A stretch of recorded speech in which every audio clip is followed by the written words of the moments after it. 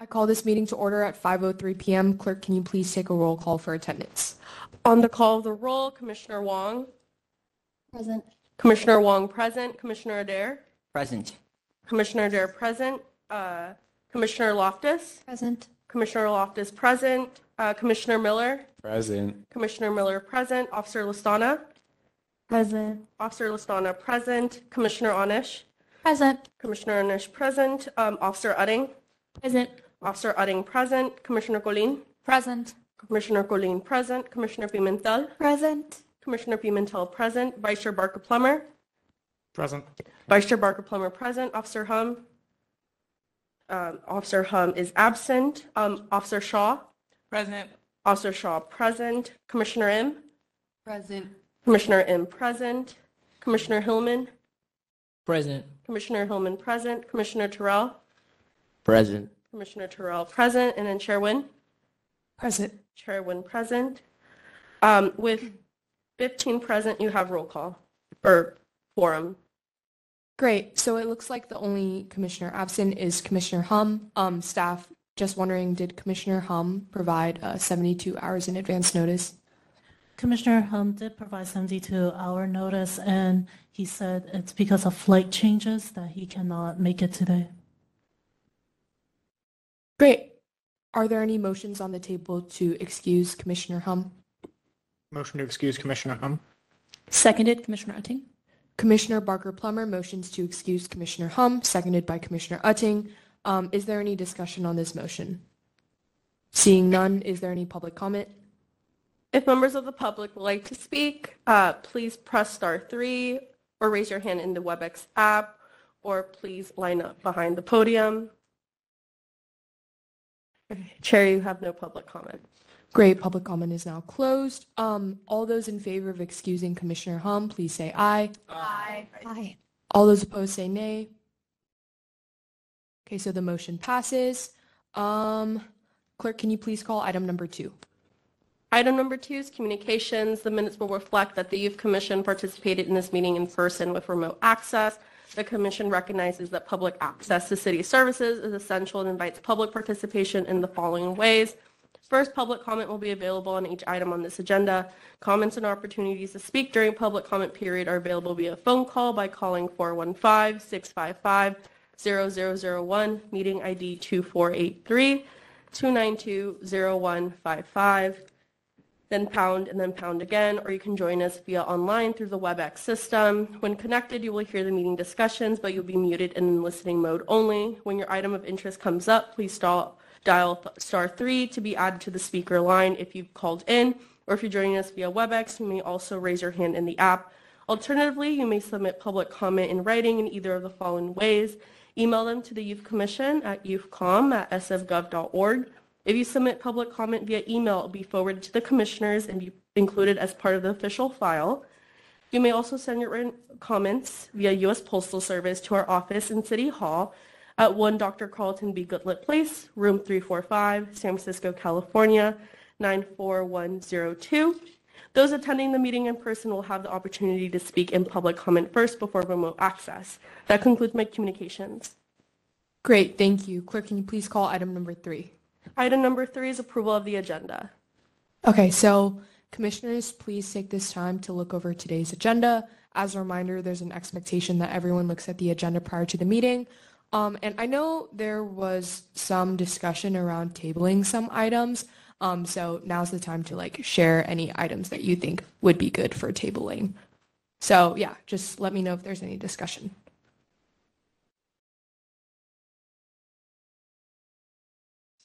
I think we should table item 11C, which is the BOS file on the ordinance for the general fund for the police department. Great. Any other comments?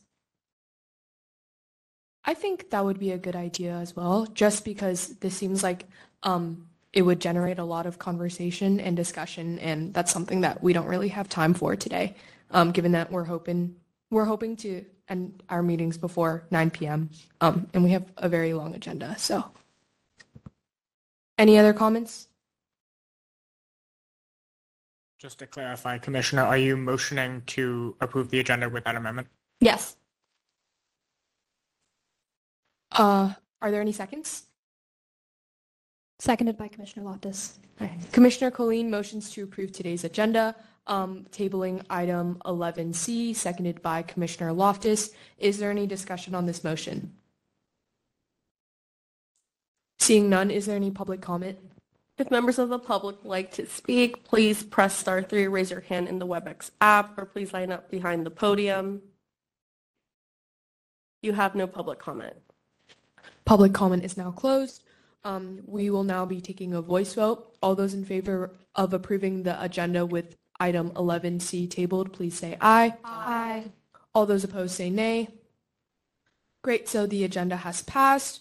Clerk, can you please call item number 4? Item number 4 is approval of the minutes for the March 20th, 2023 Full Youth Commission meeting. Okay, so commissioners, please take this time to look over the minutes from the last full Youth Commission meeting, and I'll be taking any motions whenever y'all are ready. Motion to approve, Commissioner Utting. Seconded Commissioner Colleen. Commissioner Utting motions to approve the minutes, seconded by Commissioner Colleen. Is there any discussion on this motion? Seeing none, is there any public comment? If members of the public would like to speak and have done so, please press star 3, raise your hand in the WebEx app, or line up behind the podium. You have no public comment.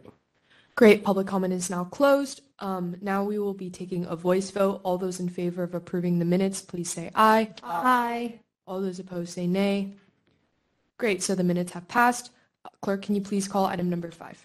Item number 5 is general public comment for matters under jurisdiction of the Full Youth Commission, but not on today's agenda. Members of the public who wish to provide public comment on this matter should start to line up behind the podium and/or press star 3 now if you're calling in remotely, or if you join us via the WebEx app, you should raise your hand in the app. Your cue to begin your comments will be "You have been unmuted" if you've called in, or you will hear 2 beeps if you join the meeting via WebEx. Chair, you have no public comment. Thank you. Public comment is now closed. Clerk, can you please call item number 6? Item number 6 is Lyric Certificate of Honor. Great. So now I'll pass it off to Vice Chair Barker Plummer and Commissioner Utting to introduce the Lyric Certificate of Honor. Yeah, thank you, Chair Nguyen. So last meeting, we passed a resolution of commendation for Lyric, and today we will be presenting them with a certificate of honor signed by Chair Nguyen. Lyric is an incredible organization which holds a historic status as one of the first LGBTQ youth-serving centers in the country.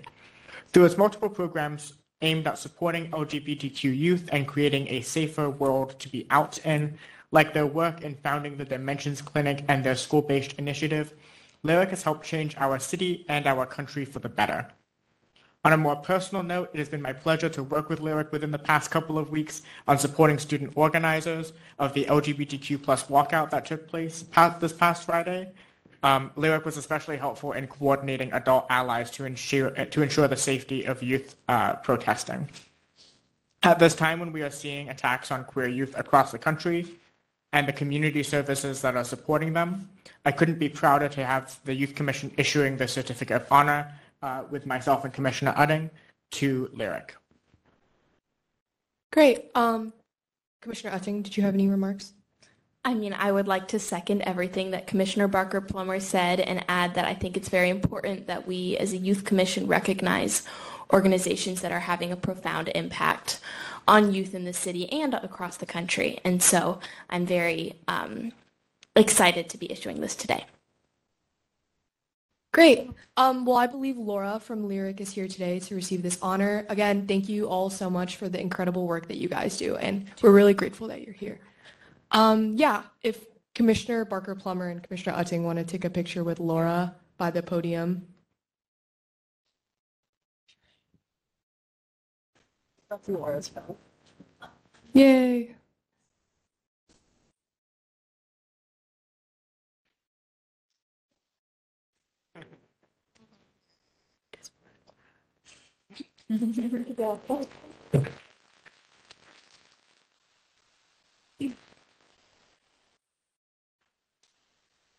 Thank you.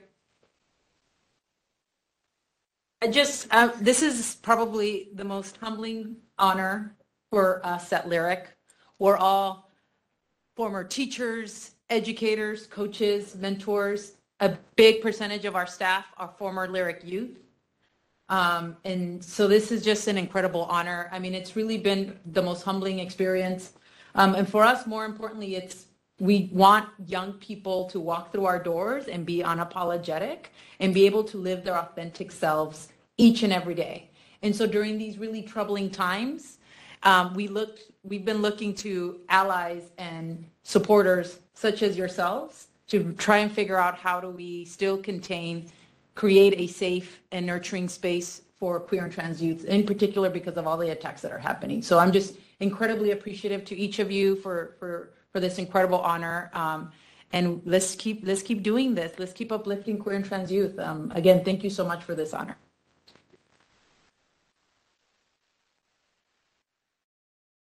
Great. Well, thank you so much, Laura, for being here and receiving this honor. Again, we're also grateful for the work that Lyric does. And thank you, Commissioners Barker Plummer and Commissioner Utting, for your work on the resolution of commendation and on this certificate of honor. So, is there any public comment on this item of the agenda? If members would like to speak, please press *3 or line up behind the podium. And Chair, you have no public comment. Thank you. Public comment is now closed. Clerk, can you please call item number 7? Okay, item number 7 is presentations, first from the Department of Environment, followed by Office of Financial Empowerment, K2C, then Larkin Street Youth Services, and finally a climate presentation by the District 9 intern, Hector Mondragon. Great. Well, thank you, Joseph, so much for being here with us today. We'll give you 10 minutes to present and 10 minutes for questioning. Does that sound okay to you? Yeah, that sounds wonderful. Great.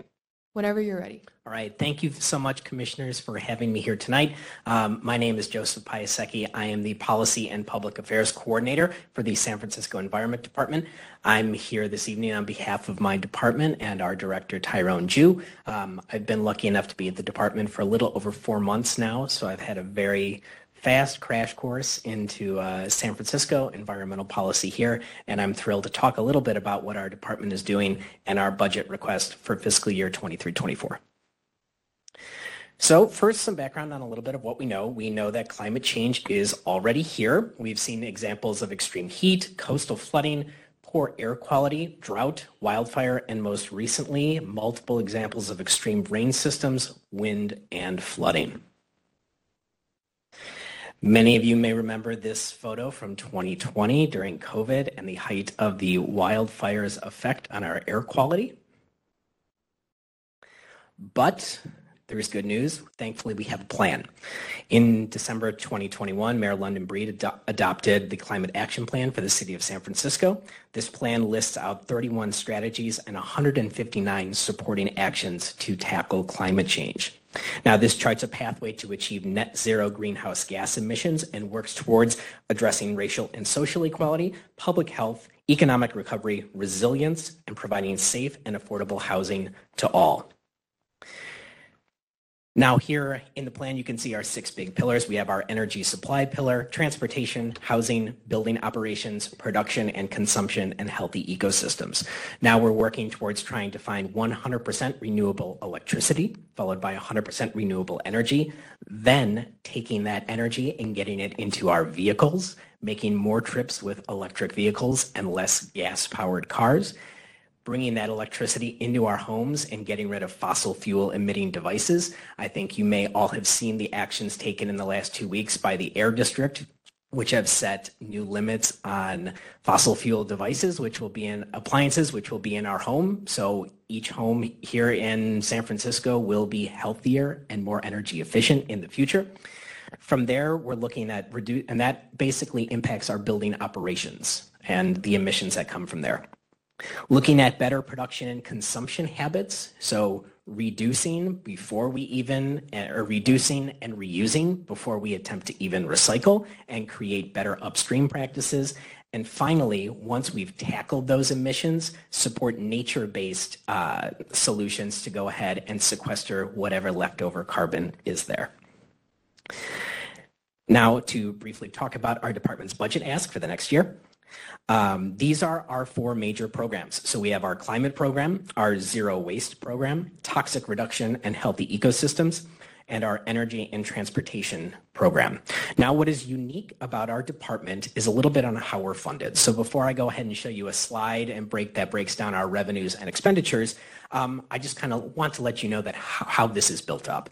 30 to 40% of our department's funding comes from grants that we seek out. So these are competitive grants at the state and federal level that we apply for to bring in resources. 40 to 50% of our funding comes from refuse rates collected by Recology, which funds our zero waste work. And 20 to 30% is from work order fundings from other departments. Up until 2 years ago, our department did not receive any general fund money. However, over the past 2 years, the Board of Supervisors has allocated an add-back funding each year.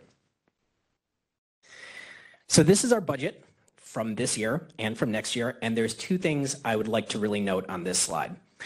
One is the major increase in grants in the revenue section. As I noted, we are heavily reliant on grant funding and outside resources to fund our department.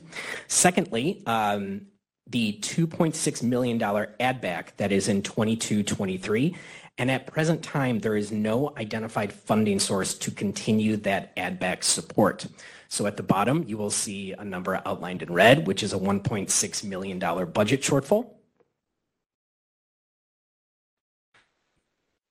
And as a part of this, the mayoral budget process, we did submit a balanced budget. And to make up for that shortfall, our commission submitted a supplemental budget request to the mayor's office.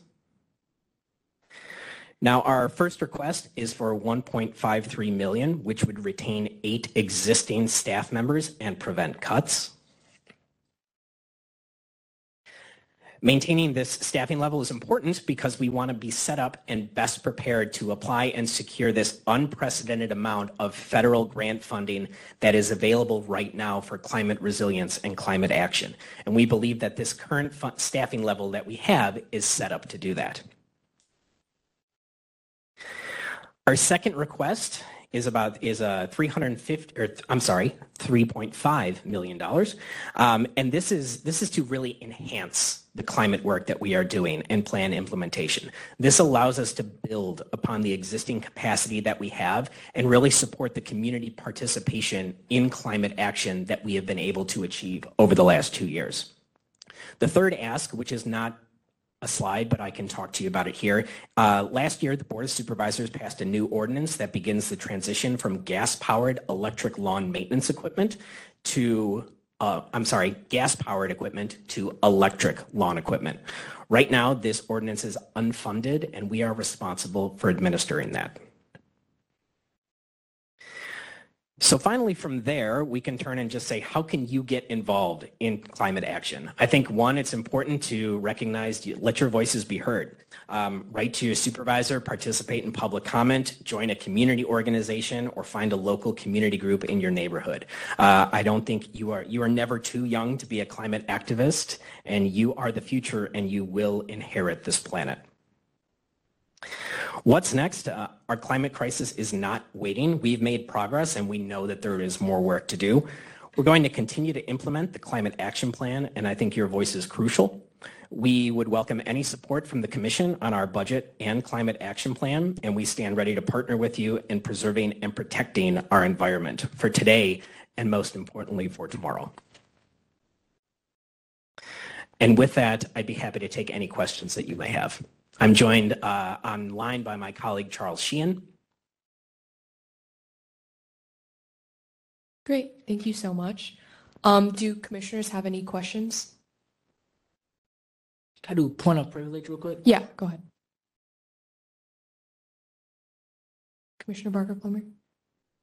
Sure. I sort of had two questions. The first is in regards to the 5,000 new units per year target. How has that been adjusted now that the housing element is in place, and how are you planning to make sure that new housing being built because of that is going to be environmentally sustainable? Sure. So we're currently still evaluating that proposal that's come from the Board of Supervisors, but I think what is important to recognize is last year, through the board, they passed a all-electric new housing ordinance. So every new unit and home in San Francisco is built without fossil fuel and natural gas and has that electric infrastructure. So that means that every new affordable unit is not going to have those harmful NO2 levels that have been really present in a lot of our communities and neighborhoods to date. Okay, thank you. And I don't know if you know this, but does that ordinance prohibit is that another hindrance to creating new housing, or has that not proven to be an issue? So I do not believe it will be a hindrance to new housing, just from the standpoint of the investment is up front. Mm-hmm. And I would think from a perspective of building new with electric infrastructure is cheaper and more efficient than tearing out current residential infrastructure to rip out gas lines and go ahead and basically upgrade electric equipment. Which would happen anyway. Yeah. So when we're building new units and new homes in San Francisco, not only is it the basically the latest and greatest in electrical equipment, but it's also the highest level of capacity to plug into the grid. So you won't even have those, let's say if you were to change out an apartment building that has 10 or 12 units, you know that anytime that you add more electric appliances or capacity, you're going to draw more from the grid. When those buildings are built, they're built with increased capacity to go ahead and handle that. Good. And then my only other question is, I know you said that you both proposed your regular budget allocation to the mayor, which was balanced, and then you're also hoping to get this additional supplemental. Given the state that San Francisco's finances are in right now and the current projections, are you guys prepared in the case that you don't have that budget supplemental added? Are you prepared for being able to move forward? Like, are these two separate things that you would like the second one to happen, but in the case that only one can happen? So I think in a world of looking at all of those asks, that 1.5 million keeps the department whole. It keeps those staff positions that we have. I will be honest with you and say that 1.5 million, if the department does not receive that allocation, we're at risk of letting staff go. And so that would be a priority for us. We are continuing conversations with the mayor's office. We're continuing conversations with the board of supervisors. That is our primary. And that secondary ask of 3.5 million allows us to build upon the growth that we're currently doing. Yes, we're being realistic about the financial situation that the city finds itself in, but I think that at the department, we are optimistic, and we're going to continue to be proactive and fight for climate action here in San Francisco. So we're always going to try to advocate for as much as we can to try to make the biggest impact that we can. Thank you. Are there any? Yes, Commissioner Miller. Hello. Thank you so much for the presentation. And I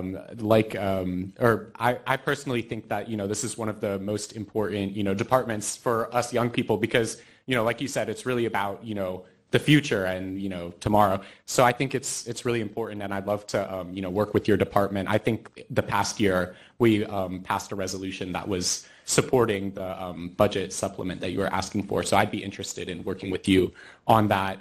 But I did have a few questions. I know you talked a little bit about electric vehicles, and obviously, that's it's better than gas vehicles. But something that I'm really interested in is I think the city has goals to shift more people onto bicycles, public transportation, and other sustainable transportation that is maybe more efficient, than a car. It's not creating traffic on the roads and such. So how's your department working on that? Yeah, so we recognize that, San Francisco is a transit-first city, and we work with our partners at SFMTA, and they are a part of this climate action plan. And I think one of the things that I can tie from the question from the vice chair was the housing aspect that we're talking about is building housing near transit to allow individuals to utilize the transit system here in San Francisco and not have to worry about those vehicles. We know that over the past year, over a quarter of vehicle registrations in the city of San Francisco were EVs. Our department is currently working on building that EV charging infrastructure for, one, greater capacity, but also greater equity. So this is always at our forefront. We recognize that electrification, not only in our building portfolio, but in our transit system, is incredibly important because they go hand in hand. That's never going to be far from our mind as we look forward. Yeah, and I know specifically there's maybe been like some action at like the state level trying to like get something like this, and I know other states or like cities like Denver have done this. But have you looked at all at like electric like bicycle rebates or stuff like that? Yeah, absolutely. And it's funny that you mentioned that. So right now at the federal level, I don't know if you've seen, but there's been discussion about like a federal e-bike rebate. There are already rebates and dollars that are out there coming from the state that are supposed to come online within the second quarter of the year. We've had a lot of interest actually from some of our supervisors on e-bikes because we know that bicycles are incredibly sustainable forms of transportation. E-bikes certainly help here, not only with speed of mobility, but getting up some of those hills. One program that we're working on right now is a pilot program with e-bike food delivery. Oh. So, for example, our office is at 1155 Market Street. There are no private vehicles that are allowed down Market that way. So if anyone orders lunch, really those vehicles can't come down that way. E-bikes can, because the street is utilized for bikes. We have 30 individuals that come in 2 cohorts that will receive, they basically will receive an e-bike in order to share data with us on how they are better utilizing routes and really kind of tracking and making the case for switching from gas vehicles to e-bikes for food delivery. So those programs are continuing to come online, and we're always looking for growth in that way. Yes, perfect. And sorry, I have one last question. Sure. This is in regards, I know the department operates an emergency ride home program that helps, like if you have like your bicycle gets a flat tire and you're at work, you can't come home, you get a taxi ride. But the program is currently restricted to people 18 and over. Is there a rationale behind that? Because I know many people like myself who are under 18, we work, and sometimes I've biked to school and I've gotten a flat tire, or biked to work and gotten a flat tire, and I'm just curious what the rationale for that is.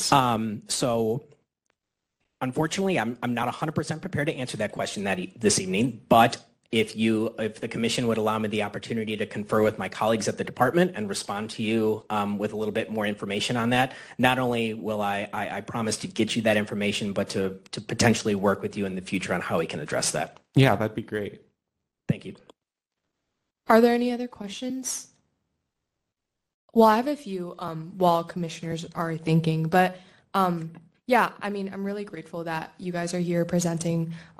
Last year, like Commissioner Miller mentioned, we wrote a resolution in support of the ADBACs so that the Board of Supervisors would fund the Climate Action Plan. So we know that this work is really important. But I was more curious about your specific role within implementing these goals for the Climate Action Plan. Like, for example, the transportation one, I know you mentioned that you're in close collaboration with the SFMTA. So I was just wondering in general, what's your exact role in implementing all of these goals, and how does your collaboration with the SFMTA or the Department of Homelessness and Supportive Housing or the Board of Supervisors even look like, and how does having strong partners benefit your work? Sure. So I think we are lucky here in the city to work with our collaborative partners at other departments. One perspective I think I can offer is that we jointly look for funding together to maximize that impact. So I can say to you that we are not fighting amongst departments for dollars out there to bring to San Francisco. We would much greaterly collaborate than basically fight for the same amount of dollars. A lot of what we do is advise and work together with those departments. So for instance, I know from my perspective is we may not be the experts on the public transportation system here, but we have experts in energy efficiency and in EVs. So I know that our new transportation director and our energy efficiency director work with those departments to go ahead and not only make funding, but advocacy, communication to our communities, and make sure that every resident knows of the opportunities and the dollars out there to have the greatest impact in their home and for their bottom line. I'm trying to think of more collaborative partnerships that are out there, and I'd be happy to maybe respond later in writing if that would be appropriate. But we know that the Climate Action Plan, since it was passed not only by, brought by the mayor, but actually codified into Chapter 19 by the Board of Supervisors, it is a citywide effort, and we know that many hands make light work. So we're not alone in this fight. Yeah, totally agree. I mean, this plan is so important, but it requires a lot of people to collaborate. So I was just wondering, like a follow-up question, like in the past, has the Department of Environment been able to successfully collaborate with other departments? And do you think like those results will foresee like an optimistic, like, I don't want to say output, but like outcome, yeah, an optimistic outcome for, you know, the implementation of this plan? Because I know like in the past, especially with things like the transit first policy, San Francisco hasn't met a lot of the goals that we've set for ourselves. So I just don't want the climate action plan to be one of those other goals that San Francisco doesn't meet. So I'm wondering, like, do you think collaboration from like other departments in the past will show that this is something that will come through? Yeah, I believe wholeheartedly that it will. We know that the climate action plan is unique from the perspective of there are not many other cities that have such a detailed and heavy climate action plan as we do. Not only that, but you know, part of our ad back that we received 2 years ago, we partnered with the Klee Center in Berkeley to actually try to put a number on how much climate action would cost, and implementing all of these 31 strategies and 159 actions. And, you know, that number is not small. It's anywhere between $2 billion to $20 billion. 2 weeks ago at the Budget and Appropriations Committee, we were able to have a hearing with the Board of Supervisors to maybe talk about some of these initiatives. And we're looking at whether that's a potential climate bond in the future, working with our partners at Capital Planning and Resilience to make sure that climate action is part of the future in this city that is funded, or even some of the work that goes into, you know, let's say new buildings here in the city with the SFPUC. Recently, the Board of Supervisors passed the Mayor's Ordinance, which is the update to Chapter 7, which is all city buildings will now have to begin the transition from fossil fuels to electric. So that means that your libraries, your community centers, health clinics, all of these buildings that are incredibly important to everyone here in San Francisco will be more resilient than ever. And that's a collaborative process. Awesome. Yeah. Are there any other questions from commissioners? I know we're running a little short on time, but if not, I also wanted to invite you to our Youth Commission Budget Town Hall, which is happening this Thursday at 5 p.m. Like you mentioned earlier, you know, collaboration and also youth and adult partnerships are like the ways that we get results in the city. So I was wondering, like, if you were available, if you or anyone else from the Department of Environment could come and talk about the Department of Environment's priorities, and also hear about youth and their concerns regarding like climate change and just like issues in the city in general. That would be great. So. And that's this Thursday? This Thursday, yeah. Either myself or someone from my department will try to be there, and I'll communicate whoever that may be. Great. To staff. Yeah, we can totally send details later, but thank you so much for coming and speaking to us today. This was really helpful. And thank you so much, commissioners, for your time. And please know that if you have any questions, the San Francisco Environment Department is here, and we're happy to assist and answer what we can. Thank you so much. Thank you. Great. Moving on to the next presentation, which is, we can do public comment at the end. It's for that whole matter. Yeah. Which is from the Office of Financial Empowerment, K2C. We have Mohan. Is 10 minutes for presenting and 10 minutes for questioning okay with you? Yes. Is this the right speaker? You can use this one? Okay. Either one. And then to advance the slides, someone will be able to help me. Awesome. Cool. Okay to begin? Yes, go awesome. ahead, whenever So you're ready. my name is Mohan, and I'm the Kindergarten to College Program Manager, and we're part of the San Francisco Office of Financial Empowerment. We're here today to really enlist your support with making sure students, particularly graduating seniors, know that every SFUSD student has money for college. And so we'll go through a short presentation and video, and then definitely take your time for questions. So we can go to the next slide. And we'll just go to the next one. And actually, let's go ahead and play this video. We have a YouTube link to it, hopefully. Oh, Can you log into your email? I can also tell you where to find it on the website if needed, whatever's easier. And just as we pull that up, so the Office of Financial Empowerment is part of the Office of the San Francisco Treasurer and Tax Collector, and K2C is one of the initiatives within OFE. You may have also heard about Financial Justice Project. That's another initiative within the Treasurer's Office working to really improve the financial lives of San Franciscans. And K2C started in 2011. So over 10 years ago, our first cohort of students are graduating this year. Every student in the school district has this account open for them for college with at least $50. And for our graduating seniors, there are students who have hundreds of dollars, thousands of dollars saved. Go to YouTube.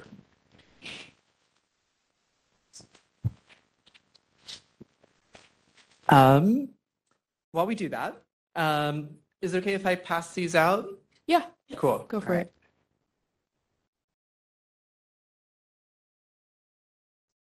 Oh, future work saving. Future work saving. Or video. I can actually show you how to get there. So if you can click on About K2C and scroll down just a little bit. That video on the left. Yeah.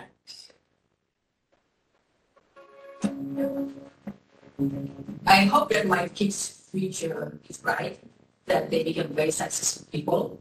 Maybe, who knows, the future presidents of the United States. In 2011, we launched the Kindergarten to College program with then Mayor Gavin Newsom.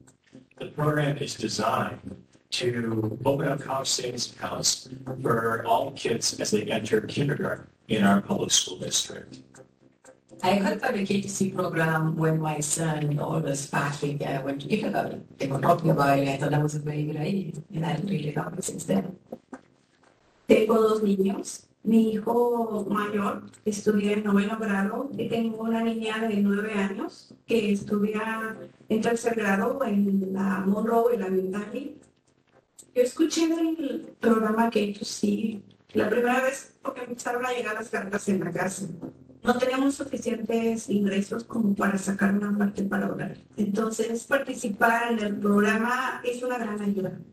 In order to encourage those deposits, we actually offer cash incentives that tell families that if you make a deposit, we'll put even more money into your college savings account. Tenemos la posibilidad de tener el doble de eso poquito que nosotros ahorramos. The Kindergarten to College program not only is automatic and universal for every child in their public school district, but we've put extra effort into reaching out to kids in low-income communities and communities of color. We want every child to be successful. We want every child to have the opportunity to go to college. We want to make sure that nobody's left behind in San Francisco. Every time we talk about it or we receive like the bank statements that they send on a regular basis, it sparks the conversation about talking about college, about saving money, and feels good to save for college. Knowing that I have a saving account makes me think more about college. I think that is worth saving for. When I grow up, I want to be a veterinarian. I want to be a chef. I think a future worth saving for is a future where I see that every child growing up in San Francisco is not only a dream for college, but a pathway to college.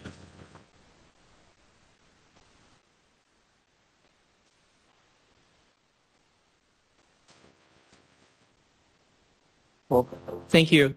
And if we can go back to the PowerPoint deck, we'll just go through a few slides and then take time for questions.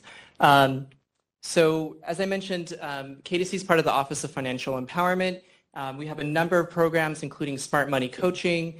We've helped with some initiatives, including Guaranteed Income here in the city, and programs like Bank On, which helps provide access to affordable and safe checking accounts. And we can go to next slide. And these photos are actually from our anniversary celebration last year that, as you could see in the video, included the mayor and Gavin Newsom. And as I mentioned, every student in the district automatically gets this account with $50. We can go to the next slide. Part of the premise of K2C is it's based on research that shows that just having an account in a student's name increases the likelihood of them going to college up to 7 times. And there can be as little as $500 that really increases that likelihood as well. Those differences are really pronounced for lower income and students of color. And it also can lead to the greater likelihood of students not only going to college but graduating. And lastly, just a few account features to consider. There's no social security number or even tax ID like an I-10 required. There's no impact on public benefits. There's no fees. Students can log in and view their balance online. And we also offer incentives in lieu of regular interest. But if somebody logs in to view their balance online, they'll get $20. If they put in $20, we'll match that $20. So there's ways that students really grow their balance over time. With that, I'll pause since I think we're probably at about 10 minutes. I'm not sure that this is working. Time remaining. So yeah, what are some things that people are curious about? I had a question. One, nice to meet again. We met at the Parks and Rec Youth event, and I was curious what the K2C's plan is for conducting outreach of the program. Yeah. So I actually have my colleagues here, Celia and Teresa. They both lead our community and engagement efforts. And so we have a number of things we do currently just to promote K2C overall. We have, anytime a student enters the school district, we send them a welcome kit in the mail. We send that in the household's preferred language. It tells them what K2C is. It gives them their account number. We also follow up with that letter with a text message. And we prompt the students or the parent to log in and view the balance online to make their first deposit. But just sending things in the mail or by text is not enough to build that trusting relationship. So we'll try to be out in the community like the one where we met. We rely on what we call school ambassadors, which are essentially teachers, the school secretary, anyone at a school who wants to champion K2C. And we've heard from a lot of our families that that's often the way that they hear about the program for the first time. So those are a few things, and we work with some community partners like Mission Graduates, Parents for Public Schools, Family Connection Centers as well. They have the trusted relationships in the community, and they're weaving in K2C to their existing programming. But we, specifically for graduation, we can go to the next slide. And actually the one after. So we're going to, basically, part of why we're here today is we want to make sure people know that they'll be receiving a letter from us by the end of April if they're a senior to complete the intake form to be able to claim their money for college. We're going to ask them to, basically affirm that, they're graduating, they're going to college, and they agree to use the money for college-related expenses, and then we'll be dispersing payments in July. And so along with just this overall process, if we go to the next slide, we'll be sending a letter that's just specifically around graduation that tells them what their balance is. We'll also have an updated flyer that's a little bit more detailed than the one you have. And we'll be passing this out at a few different, in collaboration with SFUSD. So hopefully when graduating seniors are going to pick up their tickets for the ceremony, they'll get a flyer. They'll also get it in a mass mailing the district will have that's just targeting seniors, and we plan to be at the graduation ceremonies themselves. Do you target students specifically at different points in high school too, like while they can still have an impact on the balance? So I think that's what I'm really excited about for the program because, we're 10 plus years, but this is our first cohort of students that are graduating. So I think, to be honest, you can kind of get a vibe of that from that video, right? That a lot of our messaging, a lot of the way that we talked about K2C has been with this thought of like these younger students, right? And I'm like, hey, these are young adults that are here that, can save, they can be, if they work, like you were mentioning, like put in your own money and earn these incentives. And so I think we're really excited by that opportunity to grow that aspect of our outreach by having, folks like you all help get the word out. We've wanted to do more programming that's actually high school specific. That's great to hear. Go ahead. Hi. I was wondering what percentage of students forget to take out the money from the account, and if they never do take it out, what happens with the money? So we don't have, this is going to be our first opportunity to get graduating seniors their money. So there's a couple ways I'm thinking about out of a group of about 4,200 students, seniors rather. We don't know actually how many of them are, one, graduating, and then also going to college, and then also know that there's this money and then want to seek it out. But I'd say that we have about 1,000 students who've really saved their own money out of that 4,200 or have contributed money of their own, and we expect to hear from at least them.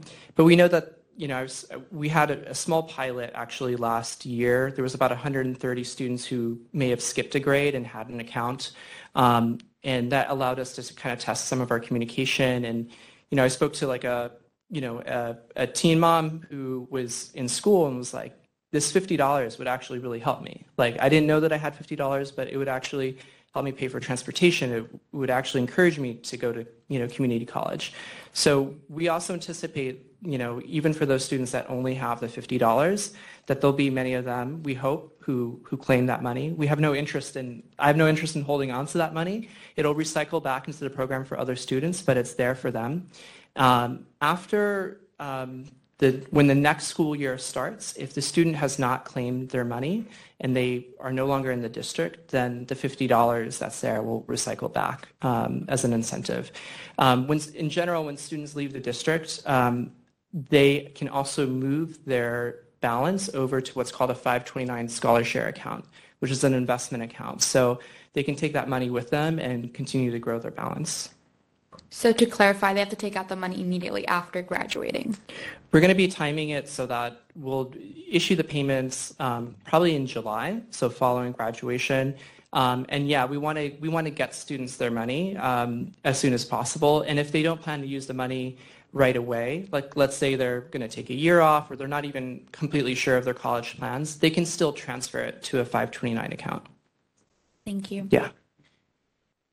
Commissioner Barker-Plummer. Thank you. Well, first, I think that this is a really awesome program that I didn't know about, and I'm really glad that this is going on, and I think your communications look really good as well, which is important with this kind of thing. I mean, really your job now is public engagement and making sure that students especially are aware. So I'm wondering sort of what challenges have been in place so far, because I'm wondering kind of what the Youth Commission can do to support and what ideas we can provide you with for how to improve the current outreach as well as just the program itself. I appreciate that. So we did go through a rebranding effort last year. We had some kind of a little bit older, drabber color scheme on our logo, and we really intentionally wanted to make this more youthful, with both the imagery and colors, but aspirational and speaking to that younger audience. And I think that's helped us in a way. We did this video last year for our anniversary celebration that the governor attended along with the mayor, but we're actually going to be filming a new video this week at SOTA with 4 of our students who have really been stars in our program, so 4 graduating seniors. I think that video, once we have it, we want to have it by the end of April ideally. That'll be something I'd love for you all to be able to share with your network. We'll have, along with that, a bunch of social media. We'll have some social media influencers with their own posts and reels that we will try to, have the word get out. But you all, with your peers, are going to be, really the best ones to help, communicate that message. And both, I think, for those who are graduating, but even to have it resonate down for, to your question, like the high school students that are younger, because it's useful for them to hear, even if they're a junior or sophomore, that there's time for them to save. We have, also just like an art and video contest we just wrapped up that's for seniors. We have a virtual summer college tour. All of those are opportunities for students to earn scholarships through our program, even outside of the incentives by making a deposit. Commissioner Loftus.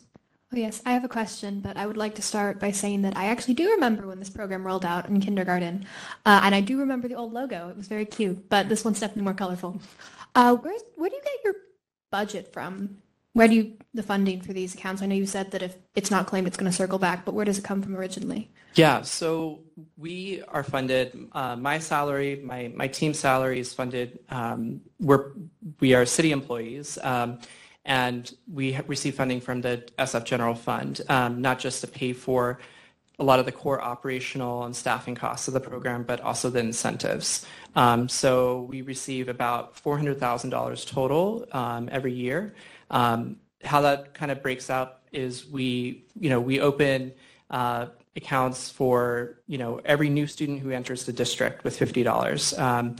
And we open it for any student who, either joins in kindergarten or joins in 11th grade. We'll open an account regardless. And so some of that funding is for that initial seed. Some of that we're able to use for other incentives we offer. In the past, we've had some funding as well from the state, specifically the California Student Aid Commission. If you apply for Cal Grants, that's who you apply to, I believe. And they've given us some funding to do some really targeted outreach, as well as additional incentives in communities, particularly in the Bayview and Mission District, where the opportunity gap has been identified as the biggest, particularly for Black male students and students of color. And so we've done some additional incentives, like an equity incentive, in addition to the $50 every student gets in the district. So those students get $200. We offer an incentive. If they make a deposit of $5, they'll get $150 more. If they do that twice, they'll get another $150. So they can get to that 500 number just by depositing $10. That's for some select schools, 1st to 4th grade. But when we've had some, in other words, some foundations and as well as some state level support that's helped us be more creative and do things like our rebranding. All right, thank you. And thank you for reminding me because I will check my account tonight, see how much money I have. So are you a senior? I am. Okay, so yeah, we have students who've literally had this account since they were in kindergarten. Oh no, I remember being on Miss Yee's carpet, them telling me I had $50. And when you're 6 years old, $50 is a lot of money. Yeah, I just hearing that, right, is so much more impactful than me coming up here and trying to tell you what K2C is. And so that's what I really mean that by you all helping to spread the word. And I think from as adult, when I talk to this to other adults, I still think of myself as being somewhat youthful, but they're like $50, like, what does that matter? And it's like, well, it matters to someone. It matters to that mom who has a kid that needs to find a way to pay for BART. And it's what sparks that conversation. So it's awesome to hear that you've been part of our program since the beginning. Well, time is almost up for questions, but we can take a few more final ones. Wow, we have a lot of questions. Commissioner Adair. Thank you so much for your time and for answering all our questions. But what I'm wondering is what you think, in particular, the Youth Commission can accomplish, on two fronts, really, both in terms of helping you guys with your outreach and in terms of advocating for, continued budget support. What are your ideas there? What could we do for you? So I think particularly when we have this application that we're building out in-house in our department, tailoring to this situation of people graduating but also leaving the district, but having ready by the time graduation comes, letting people know that it's here, either resharing things on social media. We'll have, some draft language you can use if you want to email blast anyone or include it like in your own communications as a youth commission. I think that'll be the key part. And to do that, with maybe graduation as that opportunity, but to know that we want to continually message, this opportunity to high school students and younger students. And so if you have opportunities within your own schools where you see us playing a part in outreach events, in, putting on workshops, frankly, creative ideas beyond the ones we brainstormed, if the ways you think we should be, being out there in the community or messaging things, then I welcome that. And if there's really that, interest, we can think about organizing a separate time to even do some more focus groups or have conversations around it. On the funding side, I don't want to say we can't use more funding, but, I think Department of Environment sounds like they could, definitely use some support. So, Commissioner Miller. Okay, real quickly, like if somebody has money in the account and they decide that they're not going to college, can they still get that money? So the $50 that's there is specifically in the form of a scholarship that's conditional on them pursuing higher education. Now, the higher education can be pretty much anything post-secondary, educational, after high school, whether that's like trade school, vocational school, community college, and pretty broad in the types of expenses. If they have contributed their own money, and they've earned incentives, then they can always get their money that they've put in. That includes someone who maybe has experienced some financial hardship. So we had some participants, obviously during COVID who, they wanted to save for college, they had, but then they're trying to make that trade-off of, I'm facing eviction, so what do I do? Or I need to buy a laptop for remote learning. So we do allow people to withdraw their contributions if they're in the district and then keep their incentives. But if they ever needed to just leave the district and decided my plans have changed, then they can always get their money back. But the incentives will be conditional on pursuing higher education. I see. Thank you. Any last final questions, Commissioner Utting? I just had a quick question. You mentioned the ambassadors for K2C. Does that include youth? Or do you do any outreach to high school students, having them be ambassadors for this program? I've wanted to grow that component. And we literally just have built up our team. So Teresa and Celia have been, with us the last 3 months, and we're super excited to explore those opportunities. So if we could have sort of a youth-led ambassador program or initiative to help get the word out, then I think that's something we'd definitely be open to. Great. Are there any final questions? If not, I know we're running out of time, but thank you for coming and speaking to us today. I think it would be a great idea if we furthered our conversation. Maybe you could join the Civic Engagement and Education Committee, because I know similarly they're working on a lot of initiatives that affect SFUSD youth. So we would love to continue to help K2C and also deepen your connection with high school students, because that seems like where your organization could grow. So also, if you're free on Thursday at 5 p.m., you could join us for our budget town hall. We'll be sure to forward any questions if we have any, but thank you for speaking to us today. Thank you all. Appreciate it. If I can just ask on behalf of comms, I don't know if we need all of them, but if we could take some more of those flyers and put them in the Youth Commission office or possibly share them at our town hall, that would be great as well. We have a lot, so we didn't want to bring too many, but if you're okay with keeping these, you're welcome to them. I think that will cool. That'll be good. Awesome. Thank you all. Thank you. Okay.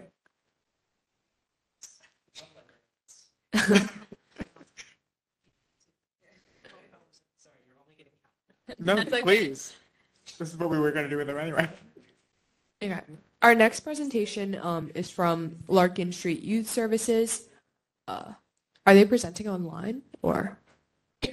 Oh, they're here. Oh, hello. Thank you for coming.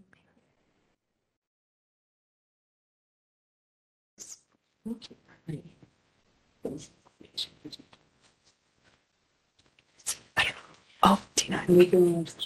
So you'll have 10 minutes to present and 10 minutes for questions. Does that sound okay? Yes. Okay. So whenever you're ready. Cool. All right. Awesome. Thank you for having us. Oh, sorry. My name is Kelsey Pimentel. I use she, her pronouns, and I'm the program manager of youth leadership at Larkin Street Youth Services. Oh, could you speak into the mic, please? Yes. Oh, I'm Kelsey. Is that better? Yes. Thank you. Sweet. Okay. I'm Kelsey Pimentel. I use she, hers pronouns, and I'm the program manager of youth leadership at Larkin Street Youth Services. Hi, I'm Marnie Regan. I use she, her pronouns, and I'm the division director for government relations at Larkin Street. Thanks for having us. All right. Can we go to the next slide, please? Thank you. All right, so a little bit about what we're going to talk about today. We're going to just give you a brief synopsis of what Larkin Street Youth Services does. Then we're going to speak a little on who our funders are locally. And then we're going to talk about our impact as well as just ours, but also just the San Francisco homelessness response system, specifically for the TAY providers. And then we'll talk about our budget asks for this upcoming fiscal year. All right, so a little bit about Larkin Street. So we were founded in 1984. We have a wide variety of services and programs that we offer youth ages 12 to 24. Those vary from street outreach. We have 2 different drop-ins, one located in the Tenderloin, a second one up in the Haight. That is our smaller satellite drop-in. Additionally, we have 2 shelters. One of those is dedicated to minors, so 12 to 17. And then our other one is dedicated for those who are 18 to 24. Additionally, we offer TLPs, otherwise known as transitional living placements, which are a 2-year program. We also have PSHs, which are permanent supportive housing.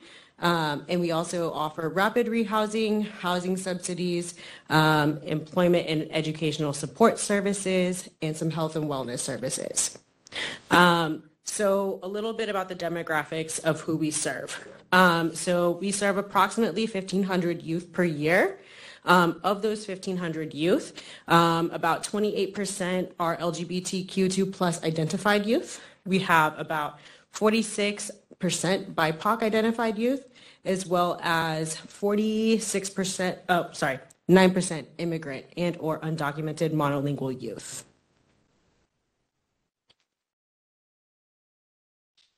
Okay, and so, so because we've been around for 40 years, we have a lot of longstanding, wonderful partnerships with the city of San Francisco across multiple departments with advocacy alliances and also with service contracts. The city pays our team, our youth, or our staff to serve youth who are facing homelessness. And the major city funders, HSH, who funds our shelter and housing programs, which I believe we're up to 20 sites now, and we have about 20 contracts with HSH. DCYF, we've had contracts with DCYF for many years.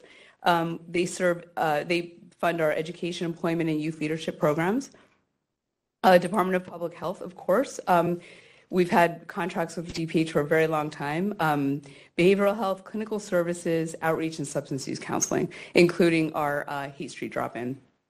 The Mayor's Office of Housing Community Development, MoCD. We have funding from Mo, who fund housing and services predominantly for HIV positive and HIV vulnerable TAY.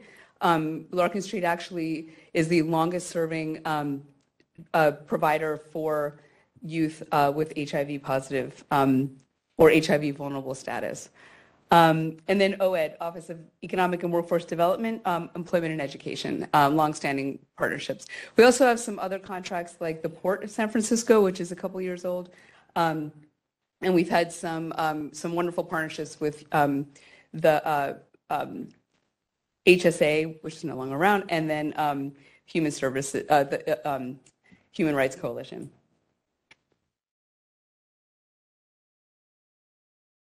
All right, so I'm going to talk to you guys now a little bit about our impact. I'm going to kick off by starting with the TAY system of care, most importantly with the Pitt youth count, specifically last year. So we saw that there was a huge decrease in youth homelessness across San Francisco. So for youth under 24, it decreased by 6% from 2019 to 2022. So roughly 1,145 to 1,073 youth across San Francisco. That's a huge decrease for us.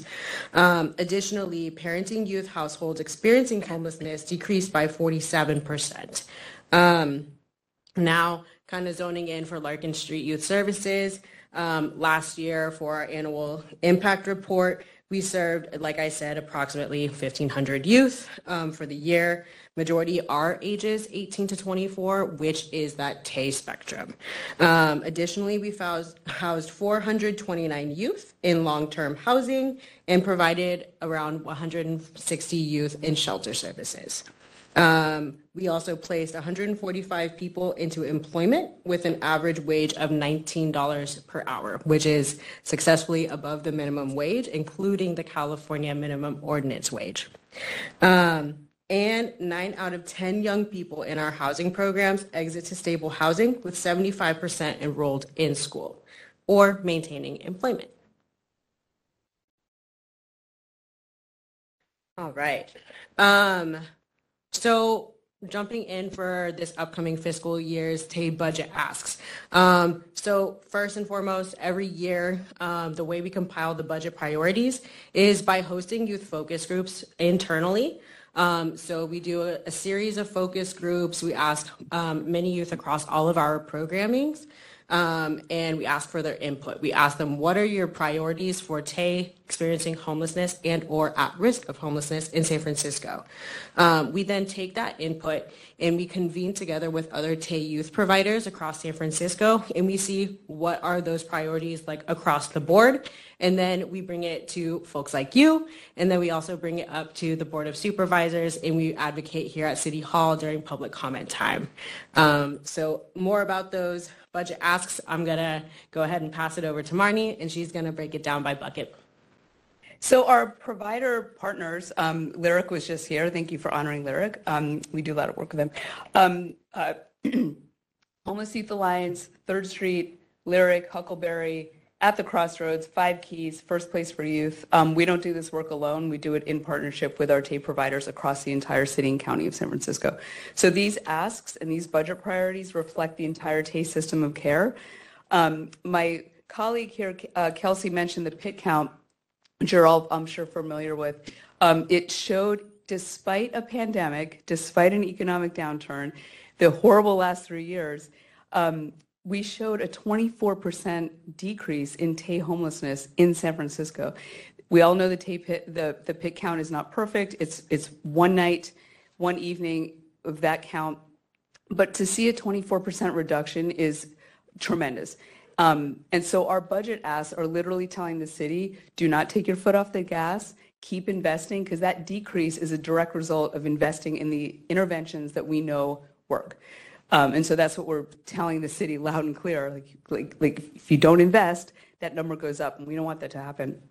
So as a result of all the work that Kelsey's been doing with convening our youth, our community partners, and we literally ask the question over and over again, what is emerging, what is happening, particularly as the pandemic shifts into whatever we're calling it now, post-pandemic or not a public health emergency. Several things are emerging, and I think that none of these should be terribly surprising. Behavioral health. Mental health and behavioral health for young people experiencing homelessness is a huge need. TAY providers are substantially understaffed in this area. We need clinical staff at the TAY NAV Center on Post Street.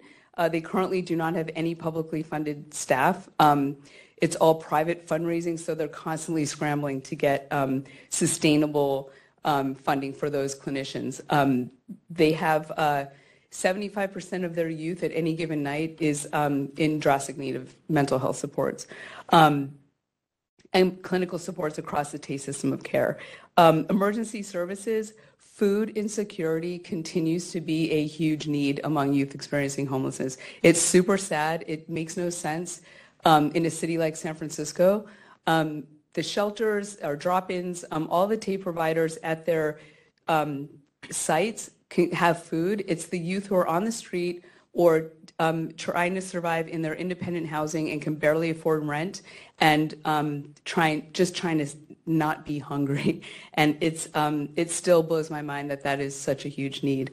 And so that is across, we want more food pantries and more meal distribution for TAY. Nobody should be going hungry, particularly growing and developing youth who are trying to get their lives back together. Your 10 minutes for presenting are up, but if you just have a few more slides, feel free to continue. Okay, drop-in services there's going to be a new drop-in center at 730 Stannion next year. It's a big site. High is going to be running it. We need we need funding to support the services there. We need subsidies and case management for youth fleeing domestic violence and intimate partner violence. This was an ask last year. The city didn't fund it. This morning at LHCB, there's a huge study that HSH just released showing the impact of domestic violence among homeless populations, and it's really sad, and it's a direct result of not funding these supports. Literally, youth who are fleeing domestic or community violence need a safe place to go, and we're asking for are subsidies. Prevention, problem solving, and housing navigators for very specific youth populations. Immigrant and asylum-seeking youth are coming to San Francisco. Trans youth are coming to San Francisco. Thank goodness we're a community, or we're a sanctuary city, and we're safe, and we have services, and we need to bulk up our staff to support these really vulnerable youth, including pregnant parenting TAY, which we're seeing an increase of. And then finally, workforce. We need to have sustained, you all know this because I still don't understand why Youth Commission doesn't get paid, but youth need paid employment, training, and job readiness. That's career focused, paid, sustained, and we need payment solutions for immigrant youth because they shouldn't choose between selling a gift card, paying their rent, or getting food. There you Great. Thank you so much. Are there Thanks any for the extra time. Commissioner Loftus? Can I ask a really quick clarifying question to contextualize some of your data? Does parenting youth households mean like parenting youth households, like if there's a parent and their youth, or is it like parenting youth, like they're parenting youth in a household? It means the transitional age youth, our client has a child, is either pregnant or has a child under the age of 18. Okay, thank you. You're welcome. Commissioner Wong? So first I wanted to thank you so much for, presenting to us and for the work that you do because it's extremely important. So I had a question about the process for getting immigrant / undocumented / asylum youth into housing. So I just wanted to ask about if there are barriers regarding like eligibility into supportive housing and what would make that easier and more simpler. We're low barrier, as are our other partners. So you get housed if you come to Larkin Street. I think, and I'm going to put Kelsey on the spot, the barriers that providers encounter with undocumented or asylum seeker immigrant youth are payment options, because there's varying degrees of being undocumented. There's all sorts of different levels, and the sort of simple, overly simplified way of paying are gift cards, and you can't pay your rent with gift cards. So that's a barrier, and I can ask Kelsey to give more, but not for housing. Mm-hmm. Yeah, it's really just rent. So, for example, within our programming, we may offer like, hey, we're going to pay you. But for youth who have citizenship status, we can put them on payroll or we can give them a direct stipend. Whereas for those who are undocumented, wherever they are within their status and paperwork, are oftentimes still like forced to be given like gift cards. It's really hard to give them any other form of payment because it requires them to fill out employment documents, and they may not have like SSI or anything else for that matter. Okay, Thanks thank you for so the much. question. Any other questions? Yeah, Commissioner Listana. Before I ask a question, I just wanted to say thank you for your presentation, the work that you do. And I noticed that a large portion of the youth that you serve are queer youth, so I was just curious and learning more about what programs or services do you exactly have that serve queer youth, because I'm the chair of the LGBTQ plus task force, and one of the main things we're working on is LGBTQ plus youth homelessness right now. So yeah. Oh, thanks for asking that. Do you want? Yeah, go for it. So we're the oldest housing provider for queer youth. We have the Castro Youth Housing Initiative, which is a scattered and congregate transitional living program specifically for queer youth. We have a Belvedere House that's specifically for trans and gender nonconforming youth. That's a direct result of youth telling us over the years, we want our own place, we want our own housing, and so we said, yes, you should have your own housing, and so we created that. We have Hugo House, so very specialized supportive housing and transitional housing programs, not to mention a lot of ally group services, behavioral health services that are really tailored for queer youth. But specifically housing, youth have the option of living in any one of those situations that makes them feel most comfortable. All right, thank you so much. Thank you. Any other questions? If not, I want to thank you guys for your time and for presenting to us today. We recently passed a housing specifically for TAY Youth, BPP, written by Commissioner Wong and Commissioner Adair, which touches on a lot of similar topics. So as a member of the Housing, Recreation, and Transit Committee, we'd be happy to look further into these budget asks and potentially draft up a letter of support. But yeah, we'll be in further conversation about these things. But thank you guys all for the work. One of the things, we have some stuff to leave for you. One of the things I do want to say in terms of advocacy is we would love to partner with Youth Commission on addressing the recent violence that is plaguing transitional age youth in some of our public schools. There's stabbings, there's fights. It's pretty bad. And Supervisor Melgar has reached out to TAPE providers to say, like, what can we do? These youth are in crisis. Mm-hmm. They're being traumatized. Those needs are not being addressed. We're trying to get DCYF to, like, step up and say, like, invest in, like, after school activities are great. That's not what these youth need. They need to, like, come to us. And so love to get some more community dialogue and conversations, especially with DCYF. Yeah. Yeah, Thanks. I'll say on that part, I know this has definitely been an issue that we've been discussing. Commissioner Colleen and I are beginning to work on it, and just to other commissioners, we'd love to set up a time to talk with you about that.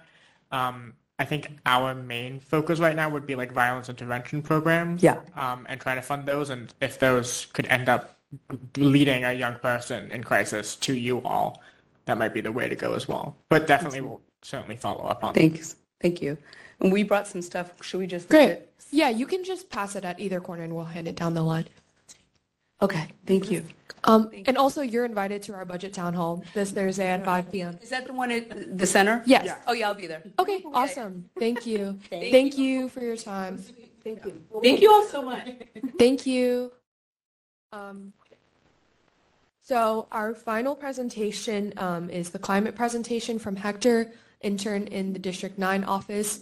You'll have 10 minutes to present and 10 minutes for questioning. Is that okay with you? That sounds fine. Awesome.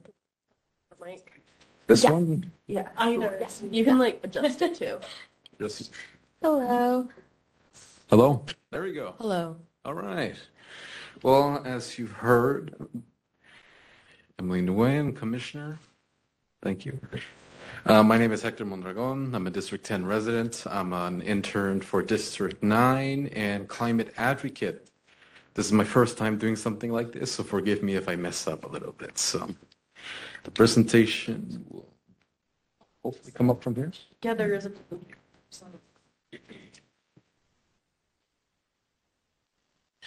Yes.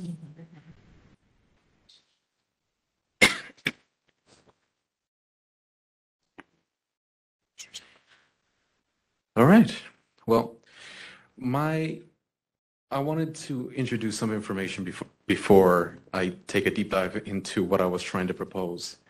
In the current state for youth employment, it rests at 8.81%, which is basically how often youth gets employed, which is at an all-time low since 2020, where it decreased from 14.85%.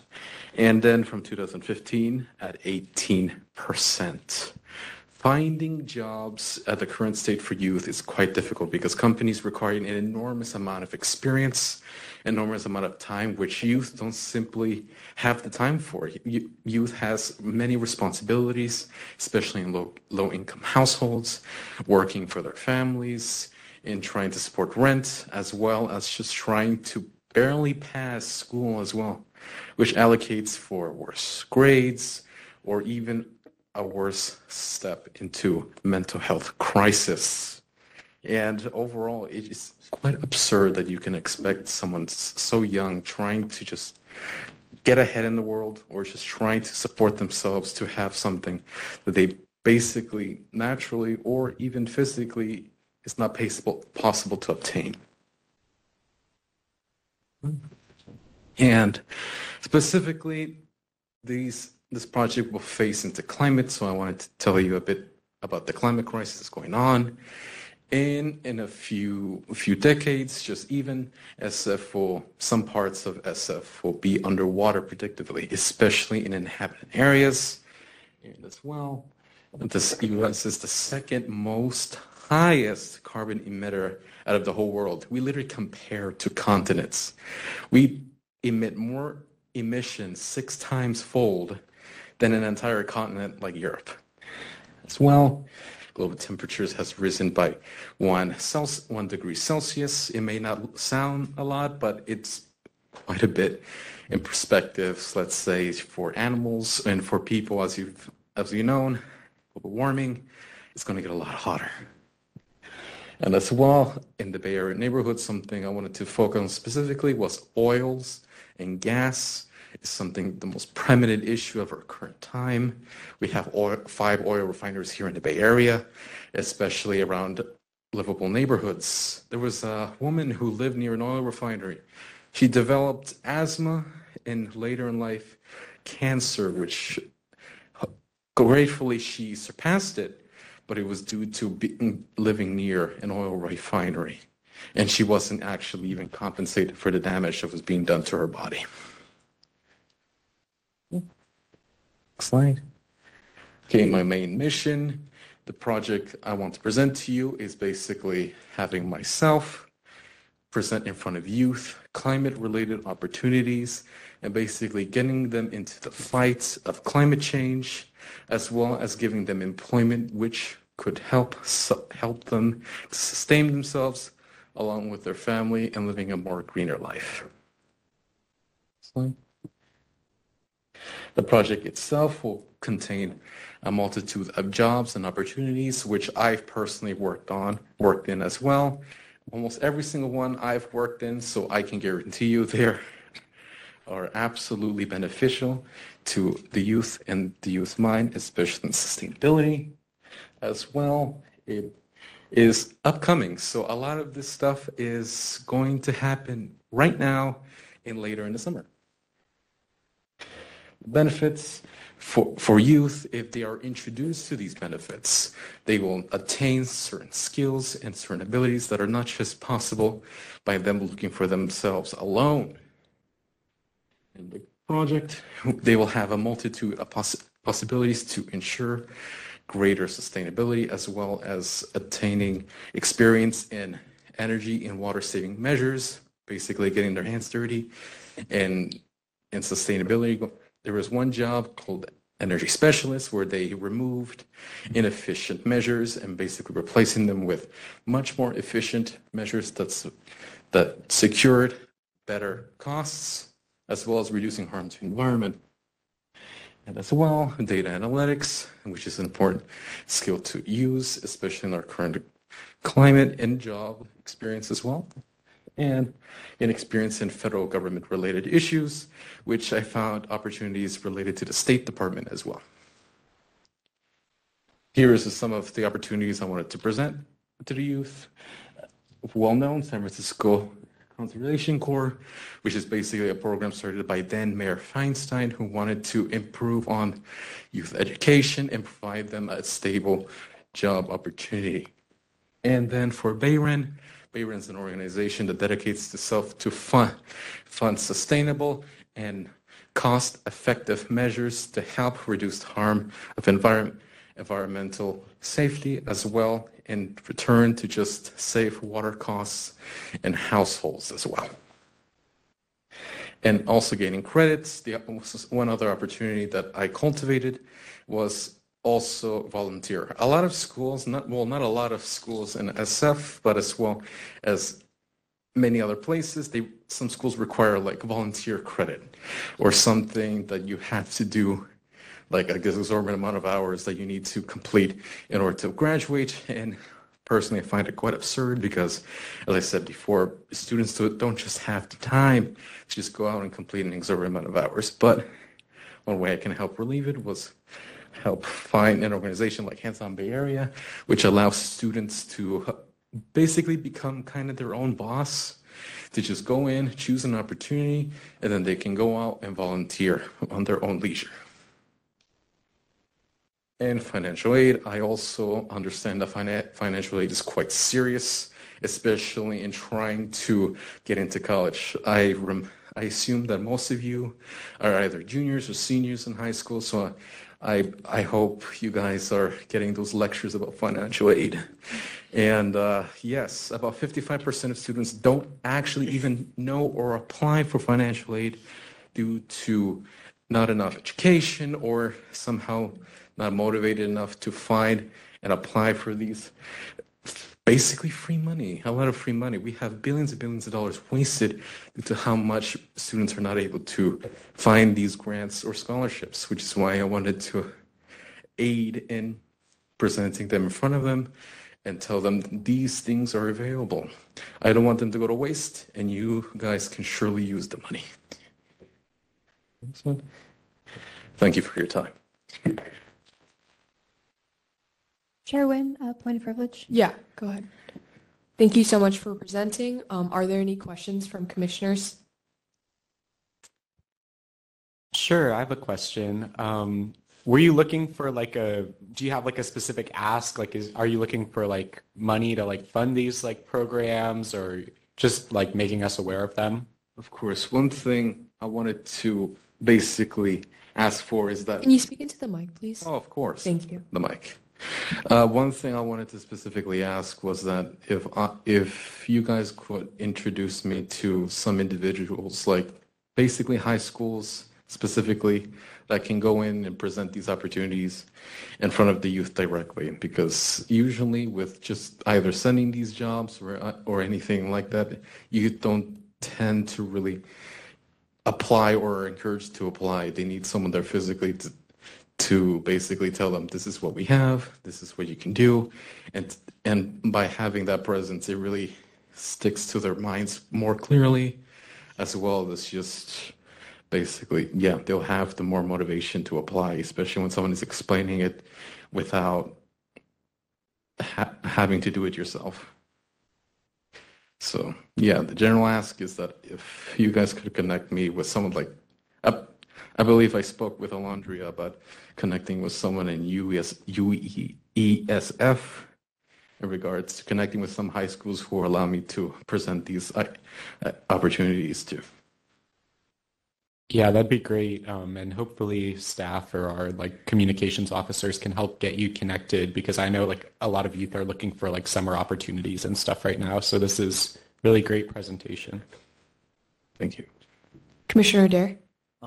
Thank you so much for your time. And I think that, aiding in the fight against climate change and supporting efforts to employ youth are great goals. But would you mind elaborating more about the specific types of, jobs and opportunities? Because I think the presentation talked a lot about, adding them, but I think it would be good to get more information before we feel confident about like how we're going to engage in outreach about the specifics of the jobs opportunities themselves. Absolutely. A lot of these jobs contain hand-to-hand personal physical experience. Basically, you can think of it as providing vocational experience to youth. They can go out and physically learn about energy and water saving measures, basically aerators or light bulbs or anything that needs for home improvement, learning stuff like that, energy, the specifics of learning about climate change as well, and getting that education, as well as, if I could give you a specific, as I've said before, like an energy specialist, their opportunities their description entails, they go into people's homes physically, remove anything that is not energy efficient and replace it with measures that are energy efficient.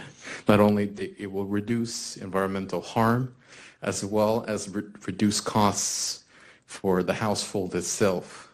It's also free for the client as well.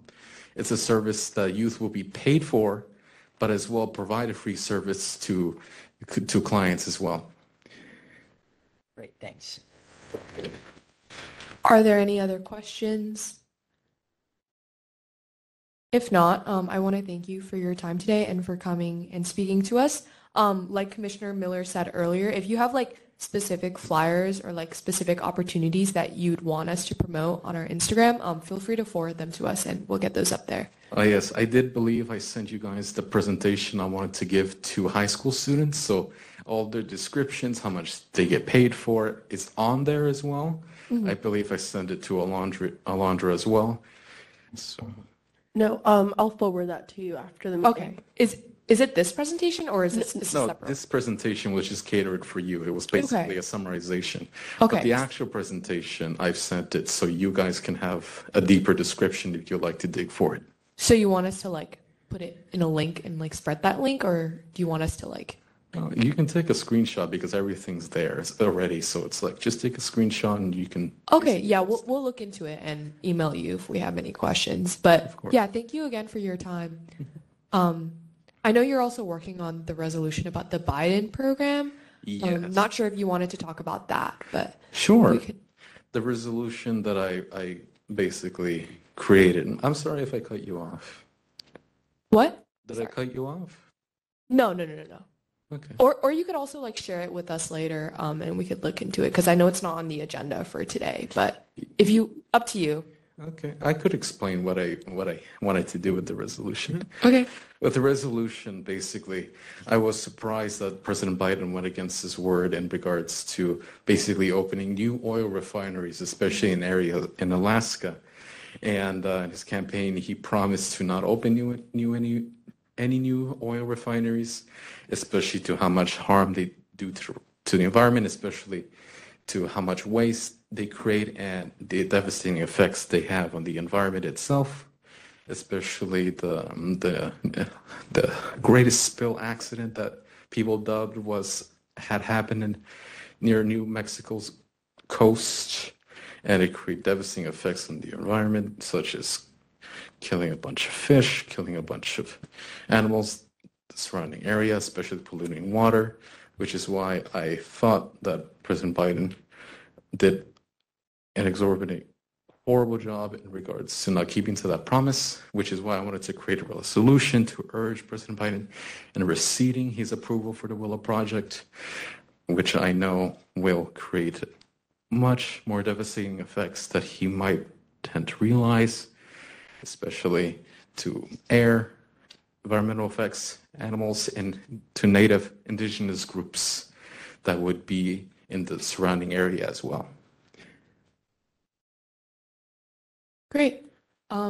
Yeah, if I think staff sent us the resolution a while back, so we'll definitely share that with commissioners and look into it. But thank you so much for your work on this important matter. Yeah, I don't know if all commissioners were sent it, but if not, we can spread it. Yeah. Yeah, we staff can share it with everyone. It was only shared with the chair and vice chair.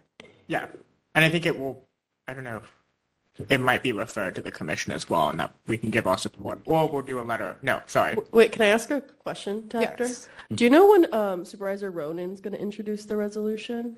The one thing I'm currently working on is trying to get another supervisor to sponsor the resolution because Supervisor Ronan's quite busy at the moment, so she doesn't have the time to introduce it herself. But right now, I'm trying to look for another office who's able to sponsor it. Sorry, to clarify what I was saying, I think we were discussing doing a letter of support. So if you can keep us updated with that timeline, we can see if we can support. Of course. Great. Well, thank you so much. We'll be sure to connect later, but yeah. Sounds good. Thank you. Okay.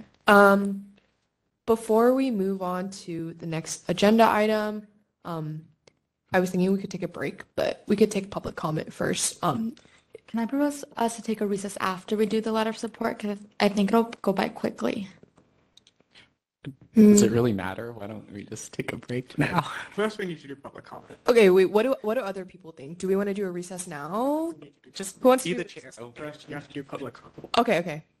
Is there any public comment on this item of the agenda? If members of the public would like to speak, please raise your hand or line up behind the podium. Chair, you have no public comment.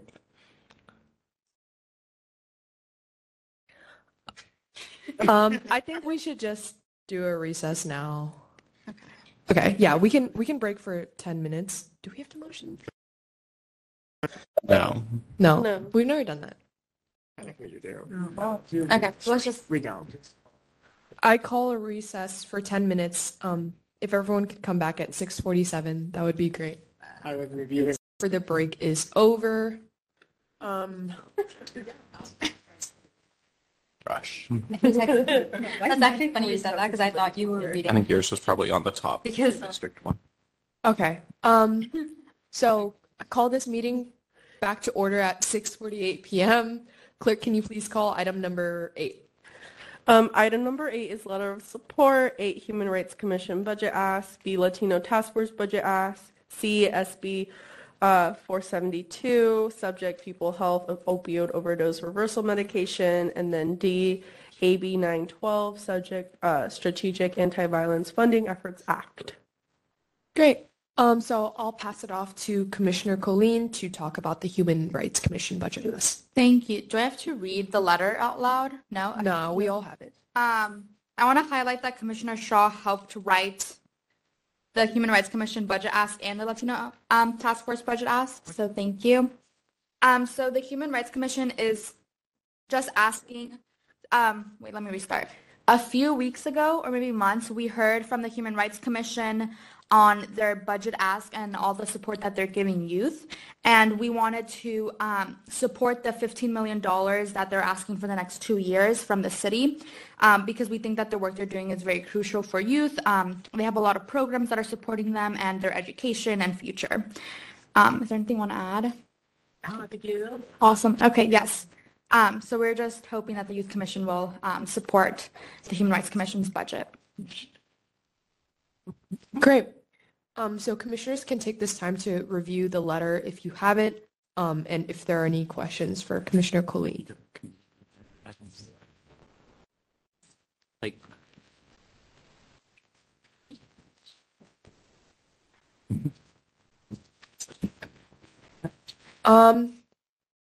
Give people like 2 minutes. Question. Where is the letter? To read the letter. The first one.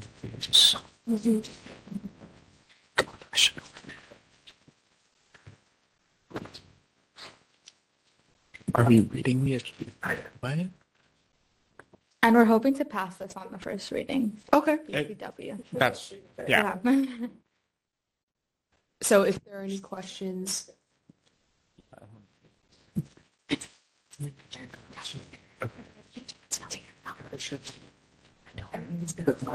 Awesome. Okay. So if there are no questions, thank you, Commissioner Colleen and Commissioner Shaw for working on this letter. Are there any motions on the table? Can I motion that?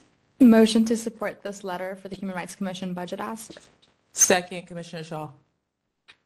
Commissioner Colleen motions to approve this letter, seconded by Commissioner Shaw. Is there any discussion on this motion? Oh, I have something to add. Okay. There were some grammatical errors, so I changed them in the original document. Is that okay? Okay, awesome. For the Latino Task Force? No, for the Human Rights Commission. Oh. It was just Commissioner Wynn's last name. Okay. If there's no further discussion, is there any public comment? You don't have any public comment. Great. So we'll be taking a voice vote on this letter. Yeah. All those in favor of approving, please say aye. Aye. All those opposed say nay. Great. So congrats on passing this letter, and thank you again for your work on this. Next, we'll move to the Latino Task Force letter, if you guys could give some more context as well. Yes. A few weeks ago, the Transformative Justice Committee heard from the Latino Task Force and their budget request. They're requesting for $6 million for the next 2 years, and this is to support a variety of programs that they have, including housing for transitional aged youth and marginalized youth. They have a lot of services and education and childcare and employment and housing opportunities. And they've helped a lot of people in the past 2 years, especially during COVID. So we want to support all the work that they've done and advocate for the budget that they need to continue providing these resources for the people most in need in our city. Great, thank you. Are there any questions on this letter? I had a question. Like, is the request from like a specific like city department, like DCYF, or it's just kind of like a general ask to the city? It's a general ask from the city. I see. Okay. And yes, actually, there's a budget breakdown. So they're asking for $6 million. I don't know the amounts, but it's coming from DCYF, HSA, OEW, Office of... Wait, I have it here. Yeah, can you... Yeah. Okay. Yes, 2 million from OEWD. I'm not sure what that stands for. Office of Economic and Workforce Development. 1.5 million from DCYF, 500,000 from MOHCD, Mayor's Office of Housing and Community Development. 1 million from DPH, and 1 million from HSA. So 6 million total. I see. And like, are these programs like it's to continue like existing programs that they have? Yes. Okay, great. Yes. To clarify too, so Latino Task Force historically has been like a COVID command, but they've transitioned to more of like resource hub for youth and for the community, and so they're losing their COVID funding from the federal and state and transitioning more to local funding. Just okay, that for makes clarification. sense. So can I ask on top of that, would that mean that ultimately this is a reduction in their funding? Or is 6 million covering what they were getting from the state and the federal government? That's what they would get, right? Yeah, I think there will be some reduction to their services. I mean, Yeah. I was just thinking that it probably should be reduced because it's coming out of COVID. Yeah. Into resource, like that should, in theory, cost less. But yeah. Yeah, but they're still doing like vaccine drives, like for flu and cold. But there is going to be a reduction. Thank you. Okay. Are there any further questions? If not, I know we can, or I was informed that we could pass all of the letters on one motion. So if you just want to talk about the other ones too. Yeah, I can do that. Okay. The next one is SB 472. Okay, SB 472 is a letter of support on a SB legislation on opioid overdose reversal medication. And this was brought by 3 senators, which you can read in the letter. But basically this means that Narcan or naloxone is must be provided to schools all in California, and to like support overdoses, and more information will be given about what opioid overdoses look like and how to provide naloxone. So this is kind of an add-on of my resolution and my BPP. Awesome. Do you want to talk about the next one as well? Yes. If I have discussion, should I ask? Yeah, go ahead. Okay. Great. So do you know, I'm reading the letter and it says that they would have the authorization, and if they didn't use like their power to like distribute it, they would have to like report to the Department of Education. Is the report like, are they just asking them to explain like why they're not? I believe so, but I'm not 100% sure. I see. Okay. And like, do you know, like, is the state of California going to pay for the naloxone that the schools are going to distribute? The state, I think yes, because the state, anytime the state passes legislation that forces districts to do stuff that costs money, it has to be reimbursed by the state. Okay, that makes sense. Yeah. Thank you. Okay. The next one is by myself and Commissioner Barker Plummer and Commissioner Pimentel, and it is AB 912, which is Strategic Anti-Violence Funding Efforts Act. And this was brought by Assemblymember Jones Sawyer. Do you want me to speak or? Yeah. Okay. Basically, this is a letter just supporting they're closing prisons in California, and the money that would be used to fund these prisons are being advocated to be used on other ways, such as like mental health education and violence prevention programs. And so we are supporting, or at least the Commissioner Barker Plummer and Commissioner Pimentel and I support this legislation and believe that this is where the money should be going. Mm-hmm. So you want to add? I mean, I would just say this is a critical piece of legislation for a lot of gun violence prevention advocates, because we basically desperately need more funding for violence intervention programs. They've been proven to be very successful, although they are relatively costly. So I think this is a good investment to make when it comes to what we should spend money on now that we are closing down these prisons. Yeah, and there's a breakdown of where the money would go to on page 2 or 3 of the letter of support. Yeah. Any questions? I have a clarifying question regarding the motion. So we're motioning all B, C, and D together. Is that correct? I know that in the supporting documents that were sent out to commissioners, it included a letter of support for AB 1497. Is that going to be like next time? Okay. Oh, that was mine. Yeah. Yeah. That's for next. Yeah, I didn't make it to the schedule. Yeah, that was my mistake because there still needs some language in that. Needs to be changed? Yeah.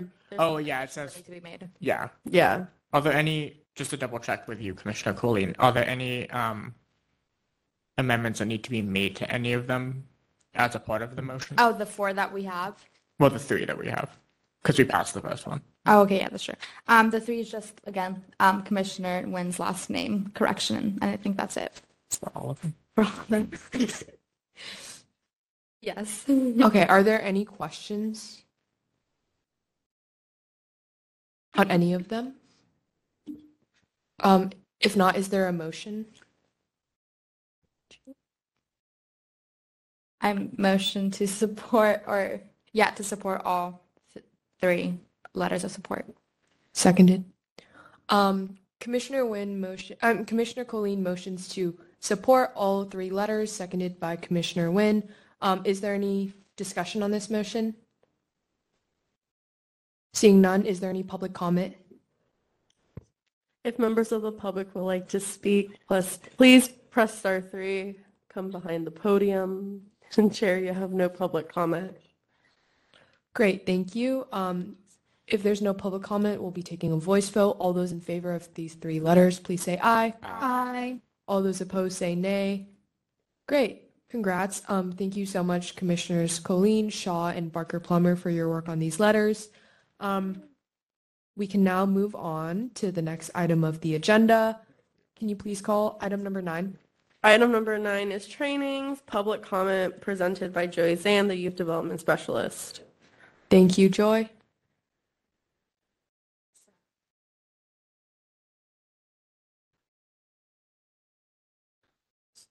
Hello, Commissioners. It's been a while since you all have received a training. So today we will be doing a training on public comment because the next step in your budget and policy priorities for the next few months is advocacy.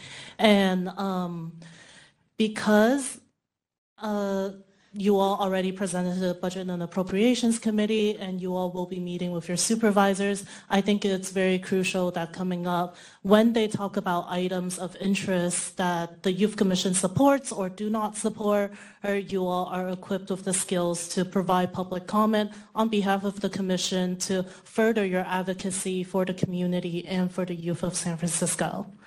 So first things first, who has done public comment before? Great. That is great. Second, do y'all know why it's important to do public comment? Because it gives people from all walks of life opportunities to interact with their government. Yes, that is one of the many reasons. And in addition, you are all representing the communities that you're coming from. You are speaking on behalf of your fellow peers, youth, and students. So I have a few points. Feel free to look over this recording later or just take notes. So first things first is minding your posture because all...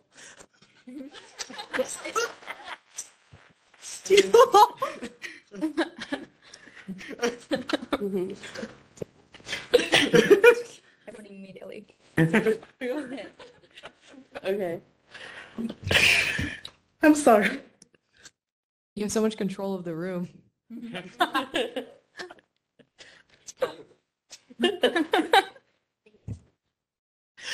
I'm going to do my best. And second, it's very much like bring your own notes on paper so you're not looking at your phones preferably. So as you all know, when you provide public comment at the Board of Supervisors or at any committee, it will be live streamed. And while we like to screenshot y'all so we can put it on the Youth Commission Hall of Fame, it's also to, make yourself look presentable.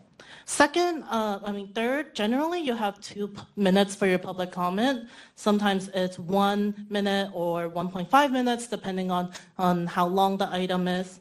And 4, brainstorm a list of points that you wish to make. If you are representing a group like you are all here for the Youth Commission, ask your fellow commissioners for ideas or add their points to a list. Oftentimes you already discussed the item in the commission, so take your notes from there. So here's a list of things that you should include. Your name, who you represent. If you're speaking on behalf of yourself, say that. So for example, my name is Joy, and I am currently a Youth Commission staff. State the issue or legislation of your interest. Generally, you are there because there's an item on the Board of Supervisors that you are interested in or the Commission has taken interest in.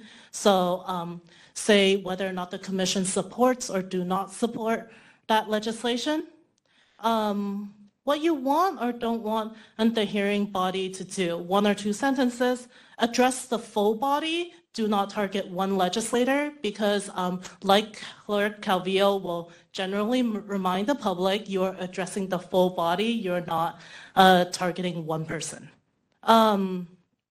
Next, cite specific measurable impacts and or data. You are all very data driven. So I think you all are very much got that down, and try to avoid any hearsay statements. So just because you heard it from someone, try to just make your I statements or on behalf of the commission rather than I heard it from this one person.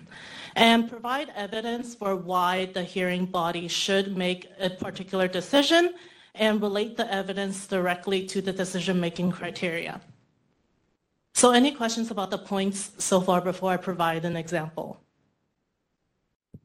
Okay, so the example is the most effective ones are usually short to the point within the 2 minutes. So my name is Joy Zan and I am a San Francisco Youth Commission staff. Today I'm speaking on behalf of our commissioners to urge the Board of Supervisors to make free muni for all youth permanent. Since public schools stopped providing school buses for all students, many of them, especially low-income students with working parents, heavily rely on public transportation to get to and from school, after-school activities, and simply throughout San Francisco. In an SFMTA survey since passing free muni for youth, X amount of students take public transit every day, and X% of those youth are considered low income. As a former SFUSD student, I remember how beneficial it was to have this transportation cost cut from my parents' monthly expenses. Transportation shouldn't be a barrier for students trying to get an education. Thus, the Youth Commission urged the Board of Supervisors to support making free muni for all youth permanent and accessible to all San Francisco youth. Thank you. So that is an example. And I will be picking 5 of you from a cup to do a public comment real quick on an issue that you all have probably worked on, or like BPPs. And I'm going to keep it simple, free muni for all youth. This is correct? Yeah. Wait, can I mention something? On the spot. So one thing that we like to do is take screenshots of y'all when y'all do public comment. And one thing is, y'all don't take a moment to breathe, but also for the opportunity for us to take a screenshot. Because that was some difficult doing during the budget presentation. So take a moment, if you see the camera, take a moment to just look at it and then do your public comment. No, because it's just so hard to get a still photo from the recordings. So please just do that for us staff, because we want to post y'all on the wall and on social media. And for y'all's own record too, you know, your LinkedIn's and like Instagram and stuff and like what y'all are doing. So that's like my like plea is like, please take a moment. But yeah, thanks. So I've picked 5 names, and I'm going to give y'all like 1 or 2 minutes to prep. So I'm going to say all 5 names in one go.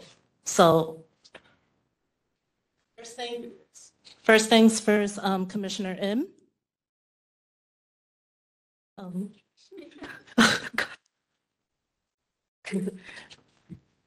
Commissioner Terrell. Commissioner Pimentel. Commissioner Wong.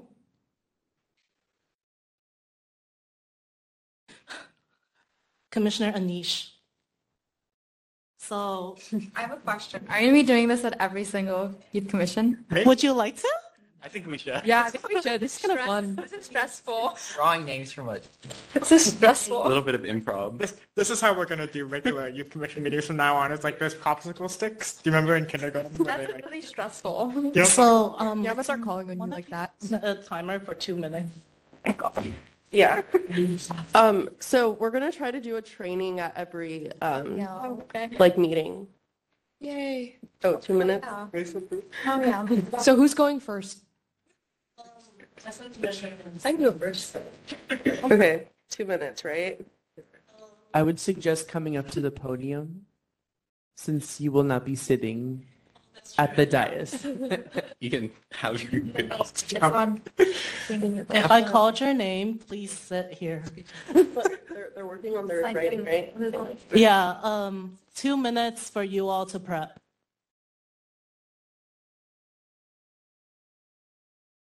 That was good. Thank you. I learned a lot. Thank you. Did you know only one city provides tips on how to do public comment? Where's that? It was like some city in Washington State. Mm. Go Washington State. That's maybe something public clerks to do. California will like best California. You know, some states have really bad like public meeting laws. Like I was looking up like when on spring break I was in Louisiana, and I'm like looking it up, and like Well, have you met who's running Louisiana? Like I haven't. I don't know who it is. I don't know who it is. Either. Looking at the camera. Okay, that's nice. is like I was you in and Twitter. Atlanta, and I learned that they have a Republican mayor. That's a good Twitter. Just remember, we're still I- recording. I would for those tweets. Like, oh, it's a lovely. I hope San Francisco Republican Party. I'm just saying hi right now. Come for me. This is a public meeting. And they were the main advocates against Bill 16. Against what? Bill 16. Yeah, no surprise. What's the guy's name? Okay. Richard Green. Commissioners Anish and Pimentel, would you like to join? Once you can finish, yeah. Well, after my 2 minutes. Yeah. Yeah. Yes, you've got this. Like writing bullet points. Where's your hair? No, what are you even doing public comment on? I don't They know. hit inside. Oh, time is up. Well, time is up. Where's on does a public comment? First Beep, person. beep.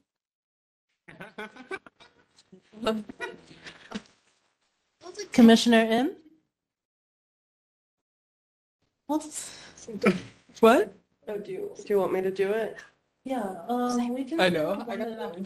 Do you think 2 minutes or 1.5? Was it Whichever you guys Here, I prefer. Here, Let me just share it again. Okay. Like, oh, Okay. Uncle Dry. I shared it. Do you want to do the? Let me. Would I get an 8 now? Commissioner Im, it's your turn to public comment. Thank you. My name is Yana Im. I am a mayoral appointee on the San Francisco Youth Commission, and I'm speaking on behalf of myself and the Youth Commission to support the board to urge them to restart the Safer Schools Task Force in light of a lot of the sexual violence and sexual assault that has been reported in SFUSD schools that have gone either uninvestigated or just not really been addressed by their administration and the district as a whole. in light of protecting our students and our children, which should be the forefront of society to be able to protect them as adults in the room, I think it is extremely important that you all as elected leaders of this city to stand up for the safety of the students and have adequate youth voice in the task force as well to be able for students and youth in San Francisco to represent themselves and speak on behalf of what they want to see. And I think that this is a really great opportunity for you all to show that you are standing in solidarity with survivors that have come out of this system, being traumatized through the school system, and this is the least that can be done to go to provide some kind of justice for people who have been wronged. Thank you. Thank you. That was a really great public comment. Next, Commissioner Terrell.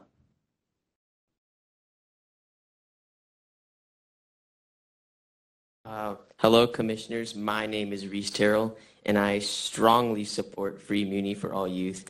I represent District 3 of the Youth Commission, and I am speaking on the behalf of myself and the Youth Commission.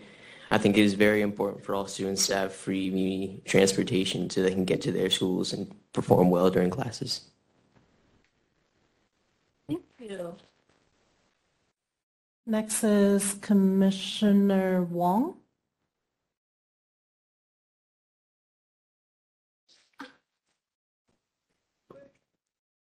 Hi, my name is Chloe Wong, and I represent District 1 on the San Francisco Youth Commission. I'm here today to voice my support in opening an additional transitional aged youth navigation center other than the one that's currently residing on 700 Hyde Street. This navigation center would be just like 700 Hyde Street, and it would primarily serve youth on the other side of the city. I think that this is important to ensure that, people all across the city are able to have, adequate access to the necessary services that navigation centers provide. And it would be great if everybody here as well would be fully in support of this as well. Thank you. Thank you. Next is Commissioner Pimentel. Okay, thank you. Hi, my name is Vanessa Pimentel, and I am the current District 10 Youth Commissioner, and I am here to support a free muni to all youth. Public transportation is crucial to how many youth, families, and seniors get around the city. The lacking public transit system is deeply intertwined with several issues, namely wealth inequality, labor justice, racial justice, climate justice, and increased surveillance. Accessible transit is essential to providing us access to our jobs, to our basic needs, and to our communities. And with high rising costs of living in San Francisco, muni operators are not paid enough to live where they work. We demand free transit that meets the needs of riders well enough to desensitize the use of cars. So I am here to urge the Board of Supervisors to support free muni for all youth. Okay. Thank you, Commissioner Pimentel. Last, Commissioner Anish. Okay. Hi, my name is Anna Anish. I am the current District 7 Youth Commissioner, and I'm here on behalf of myself and on behalf of the Youth Commission. Today, I'm going to be talking about my support of free muni for youth. And I would like to first start by saying that free muni for youth not only affects education and transportation, but also touches on things like racism, wealth inequality, redlining, all in the city of San Francisco, and it's affecting who we are here today. As a youth myself, I grew up riding the bus. And as also an immigrant, there was always a money constraint. Holding these two identities, I've also known that education plays a huge role in my life. And without free muni for youth, I would not have been able to access both education, transportation, and be financially stable in my household. I would like to advocate this for other youth who may also go through the same experiences as myself. I know I'm not the only immigrant. I know I'm not the only one struggling financially. And I know there's others out there who may need their voice to be heard. And so I'm here to support free muni for youth, for them, for myself, and also for the Youth Commission. Thank you. Thank you to all the commissioners who were randomly picked and definitely gave really powerful public comments. I am looking forward to hearing more of your public comment when you all go speak to the Board of Supervisors. Say one word on it. That's how it goes. Chair Nguyen, that concludes my training. And if anyone wants like further training on anything else, just let me know and I'll put something together for you all. Great. Thank you so much, Joy, for this training. Is there any public comment on this item of the agenda? Chair Nguyen, there is no public comment. Great. Public comment is now closed. Can you please call item number 10? Item number 10 is resolutions and motions. A, gun violence restraining orders, public awareness, and then B, motion declaring solidarity and support for LGBTQ plus student walkout. Okay. So starting off with the first resolution on gun violence restraining orders, I'll pass it off to Commissioner Barker Plummer, Commissioner Colleen, and Commissioner Shaw to give a little bit more context. Take your time. Oh, that'd be helpful. Yeah. Thanks. Thank you, Chair Nguyen, and thank you, commissioners, for being here. I don't know. It's late. So I wrote this resolution first a couple weeks ago, following there was I don't know if it's considered a shooting. There was a man walked into a Jewish synagogue in the outer Richmond and fired blanks in a hate crime. And following that, there was a news story covering this issue. And what this reporter was essentially getting at was that the people in this man's life who had committed this act had repeatedly felt like he should not have access to firearms of any kind, that was a danger both to others and to himself, that he was not in a mentally stable place to have access to weapons. And through that, he was saying San Francisco really needs to step up when it comes to gun violence restraining orders. Here in California, you can request that someone you know, it's pretty broad here in California, someone you know. It can be a loved one, recently updated to be that school administrators can request gun violence restraining orders for students. And the resolution goes into more detail as to who can request these. But it is one of the most sure-proven ways that we can reduce gun violence in our communities. And it is a pretty bipartisan thing to do as well. There's broad support for gun violence restraining orders. Unfortunately, there is not broad awareness of them, and that is a disservice to the public. So my hope is that the Youth Commission can take a stance in improving awareness of this, especially to young people and to school officials, where too often we see gun violence occurring. And I want to thank Commissioners Colleen and Shaw for helping me kind of get the version that is before you here today, the Transformative Justice Committee, which met a week from today, on this issue and gave some constructive feedback. And I think I will note that there's another resolution being written that we are going to discuss whether or not this will be incorporated into. But I wanted to get a first reading to get everyone's feedback and to get it on the record as well. So do you want to just go like this? Mm-hmm. Yeah. Okay. Gun violence restraining orders public awareness. Resolution urging the city and county of San Francisco to improve and expand public awareness of gun violence restraining orders, particularly to middle school students, high school students, higher education students, educators, school administrators, and other school staff.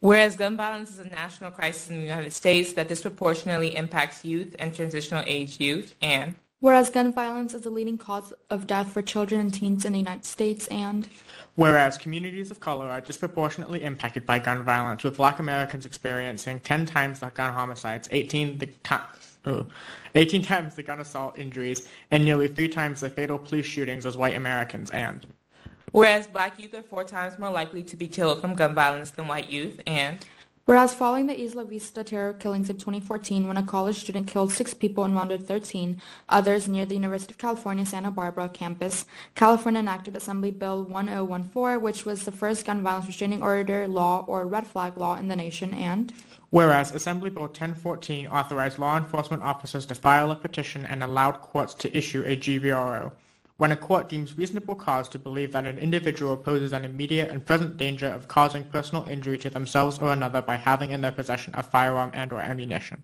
And whereas since Assembly Bill 1014 was first enacted, it has been amended multiple times to strengthen and expand the program. And okay. And whereas the current California law allows 1, an immediate family member, 2, an employer, 3, a coworker, if they have had substantial and regular interactions with the individual for at least 1 year and have obtained the approval of the employer, 4, an employee or teacher of a school that the subject has attended in the last 6 months, if they have obtained the approval of a school administrator or a school administrator staff member with a supervisory role, and or 5, a law enforcement officer to petition for a GVR to be issued, and whereas current California law also allows a court to issue ex parte GVROs and emergency GVROs before a notice and hearing in the case that the court finds there is a substantial likelihood that the individual poses a significant danger to themselves or others in the near future, and whereas Assembly Bill 1014 has been proven to be effective, yet public awareness of GVROs and their effectiveness remains low, and whereas a survey conducted in 2020 by the University of California Firearm Violence Research Center reported that approximately 65% of California respondents were not aware of GVROs nor of red flag laws, and whereas the aforementioned survey also reported approximately 71% of California residents who lived with a firearm owner or owners were not aware of GVROs nor of the red flag law, and whereas the aforementioned survey also reported that the main reason someone would not pursue a GVRO from a judge was that they did not know enough about GVROs, and whereas San Diego. Whereas the San Diego office of the city attorney has championed the use of GVROs through the creation of a specific team dedicated to processing and pursuing GVRO requests and working with local police to implement these orders, and whereas in July 2022, the San Francisco office of the San Diego office of the city attorney was awarded a $1 million grant from the California governor's Office of Emergency Services to train and educate city attorney offices and law enforcement groups in California on how to utilize GVROs, and whereas a key component of any effective strategy to keep schools safe from gun violence is schools sharing information on gun violence prevention programs / strategies like GVROs, and therefore be it. I was about to add that. It's not good. It's not really writing it right now. Okay. Resolved that the San Francisco Youth Commission urges the City and County of San Francisco to improve and expand public awareness of gun violence restraining orders, particularly for middle school students, high school students, higher education students, educators, and school administrators, and other school staff, and be it further resolved that the San Francisco Youth Commission urges both the City and County of San Francisco and the San Francisco Unified School District to work together to improve and expand public awareness of gun violence restraining orders for San Francisco Unified School District students, families, and staff, and be it further resolved that the San Francisco Youth Commission urges the Office of the City Attorney and Police Department to create a team dedicated to processing and pursuing gun violence restraining orders requests from members of the public, and be it further resolved that the San Francisco Youth Commission staff are directed to transmit copies of this resolution to the Office of the Mayor, Board of Supervisors, San Francisco Unified School District, Board of Education, Office of the City Attorney, and Police Commission. That is it. Great. Thank you guys so much for your work on this resolution. Are there any questions? Or input? I have a question. So I was wondering, would we be able to be awarded that grant from the Office of Emergency Services, potentially to work on something similar like San Diego? From the state, you mean? Yeah. Yeah. I'm not sure that's something to be looked into. It would at least be a new grant, like round, because this was like from the last fiscal year. But I would definitely look into that and see if that's still there and available. And if so, I think it would make sense to urge the city to apply for that grant. Yeah, I think the only piece of input I have is just including that, like in one of the resolved clauses, just like we urge the city to seek out funding to implement and create these services. because it ties back to your point earlier. But other than that, I think it looks good. Also, maybe like adding a definition of what a gun violence restraining order is, like before you start talking about it, just to make it more clear. But other than that, really great resolution. Thank you. Awesome. Any other questions or thoughts? No? Awesome. Yeah, go ahead. Oh, I agree with everything that Chair Wynn said, and I think overall this is a great resolution and a very important issue.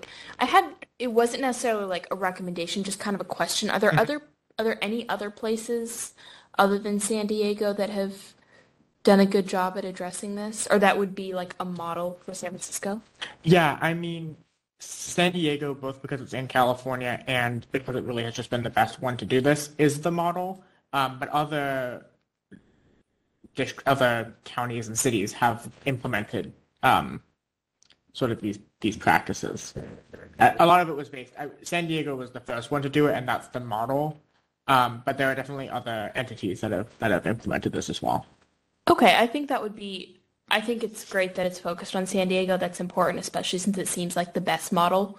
But I also think maybe just like one clause stating like the other cities, just to strengthen the resolution and show that this is something that other cities have deemed very important too. Also, a follow-up question. Do you guys have any data from like how many people in San Diego used these services? There are numbers. I'm not sure if they're, well, I mean, that is data. I don't know if there's like percentage of population or something like that, but there are numbers cited in the, I think it's from Cal Matters, I want to say.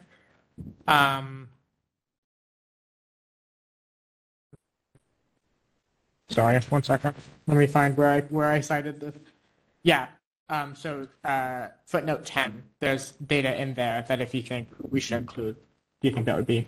Is it data about how many people have used the San Diego? If I remember correctly, it's been a little bit since I read it, but it also basically said that there was an increase over time in people utilizing the program as well. Yeah, I think that would be helpful after footnote 11, just to like strengthen the bit about how San Diego has had a successful program. Because if it's there, might as well add it. But does anyone else have any questions or input? If not, thank you guys so much for working on this resolution. It's really important. You weren't planning on passing it on a first. Okay, No, just awesome. to gather feedback. Okay. Are there any motions on the table? Oh wait, actually we're not motioning. Sorry. But yeah, if you guys could implement the edits we talked about, and if you need any support, I'd be happy to co-sponsor as well. Yeah, I'm open to anyone co-sponsoring this. I would be happy to support any additional research or anything. Thank you. I have adding down. Can we go 2 for 2? You can also let me know later if you'd be interested in co-sponsoring. Awesome. Okay. Well, thank you guys for your work on this again. Looks like we can move on to the next item on the agenda. Where's my agenda?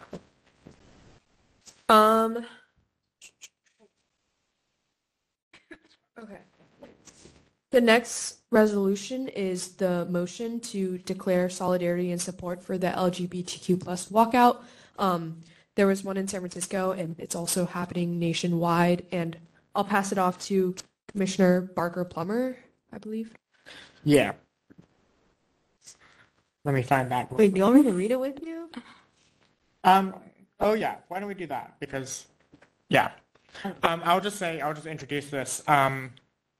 This past Friday, there was a walkout, I think it was national, like you said, against anti-trans legislation on Trans Day of Visibility.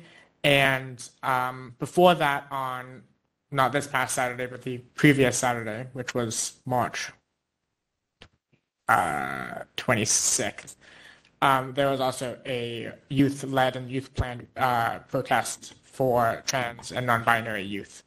I don't know if Commissioner Lestana has anything else to say about that. Yeah, and just to like add on a little bit to the march that happened, the march that happened on the 25th. It was like co-planned by one of the LGBTQ plus task force members, so I just want to highlight that. And the non-voting one, Oz Raver. And she also added a bit to this motion as well. So I just wanted to highlight that.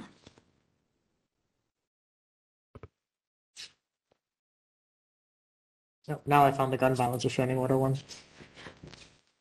For the letter? No, it's a motion. Oh, here we go. Okay, sorry. I think we're going to go back and forth between me and Commissioner Listana. Motion declaring solidarity and support for youth protesting against anti-LGBTQ legislation. Motion declaring solidarity and support for San Francisco youth protesting against anti-LGBTQ legislation nationwide.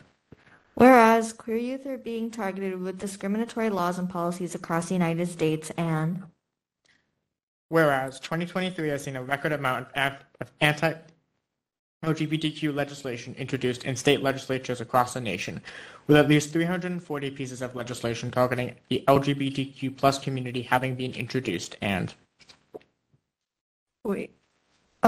whereas in 2022, 315 anti-LGBTQ plus bills were introduced in state legislatures across the United States, with 29 ultimately being signed into law, and whereas these continued attacks on the rights and well-being of queer people disproportionately target queer people, queer youth, with bills prohibiting schools to discuss queer people and issues and banning transgender youth from participating in extracurricular sports consistent with their gender identities, and whereas these anti-LGBTQ plus bills have helped propel fear and misunderstanding of LGBTQ plus people, particularly queer youth across the United States, and whereas on March 25th, 2023, 2 queer middle school students organized a demonstration titled Youth for Trans Liberation to protest recent anti-trans legislation that would ban gender-affirming healthcare for youth, and whereas the goal of the march was to bring together the transgender community in San Francisco to center trans youth voices on anti-trans legislation, as well as to show solidarity with the transgender community in states with anti-trans legislation in effect, and whereas a coalition of high school students in San Francisco organized a school walkout in protest of these discriminatory laws and proposed legislation on March 31st, 2023.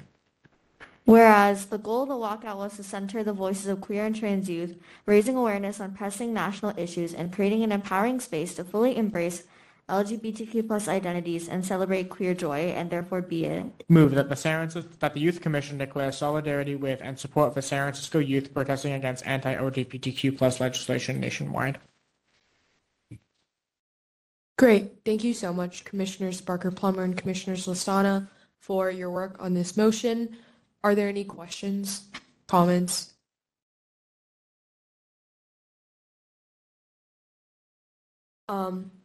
If not, I just wanted to say that the walkout that happened last week was very impressive.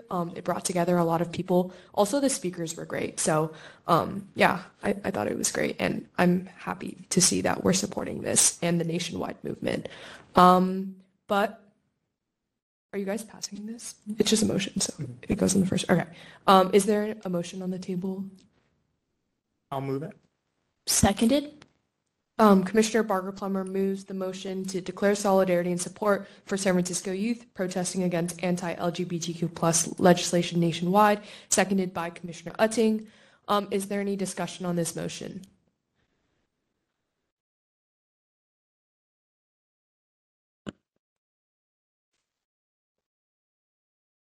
Oh, sorry. I thought I called public comment. Seeing none, is there any public comment? Chair, you have no public comment. Great. Public comment is now closed. We'll be moving into a voice vote. All those in favor of supporting this motion, please say aye. Aye. All those opposed, say nay. Great. Congrats to Commissioner Barker-Plummer and Commissioner Listana for passing this motion, and thank you again for working on this important issue. Now moving on to the next agenda item. Staff, can you please call item number 11? Item number 11 is legislation referred, a BOS file number 230326, and then BOS file number 230328. Can I take a point of privilege? Yes. Okay, so on to the first piece. On to the first piece of legislation regarding protecting transgender and lesbian, gay, bisexual, and queer LGBTQ plus youth. I'll pass it off to Youth Commission staff. Yeah, so this resolution is being introduced tomorrow and voted on. We've been requested to support it as the Youth Commission. So yeah, the resolution is to urge elected representatives, schools, and youth-serving institutions in San Francisco to protect transgender and lesbian, gay, bisexual, and queer youth and adults and gender expression from hate and violence amid national legislative efforts to roll back transgender and LGBTQ plus protections. This resolution is not like an ordinance with, sufficient like activity and funding and programming, but this could be one of the first steps to address and help transgender and LGBTQ plus youth. Is there any questions? Okay. Do you want me to go through the other one really quickly? Yes, please. So the If other you could one, go through all of them and then. yeah, okay.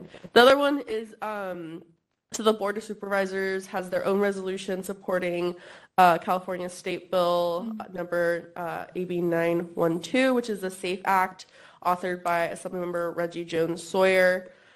We were also asked to support this. Oh yeah, that's why Yoselin or Commissioner Colleen wrote the letter in support of the bill, but this is separate. This is legislation referred, so it would just be a simple, we support this. Okay.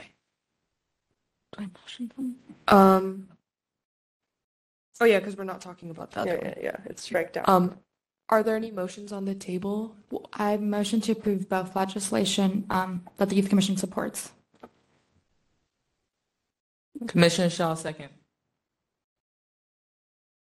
Great. Commissioner Colleen motions to support both pieces of legislation, seconded by Commissioner Shaw. Is there any discussion on this motion?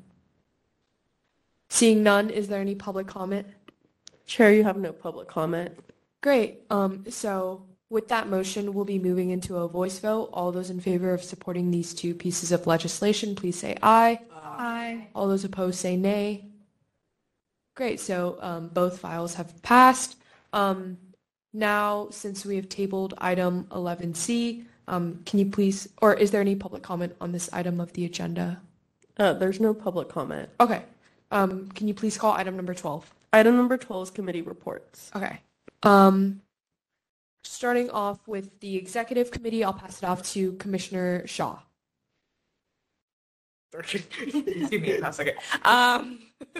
So for LAO, quick report, not much.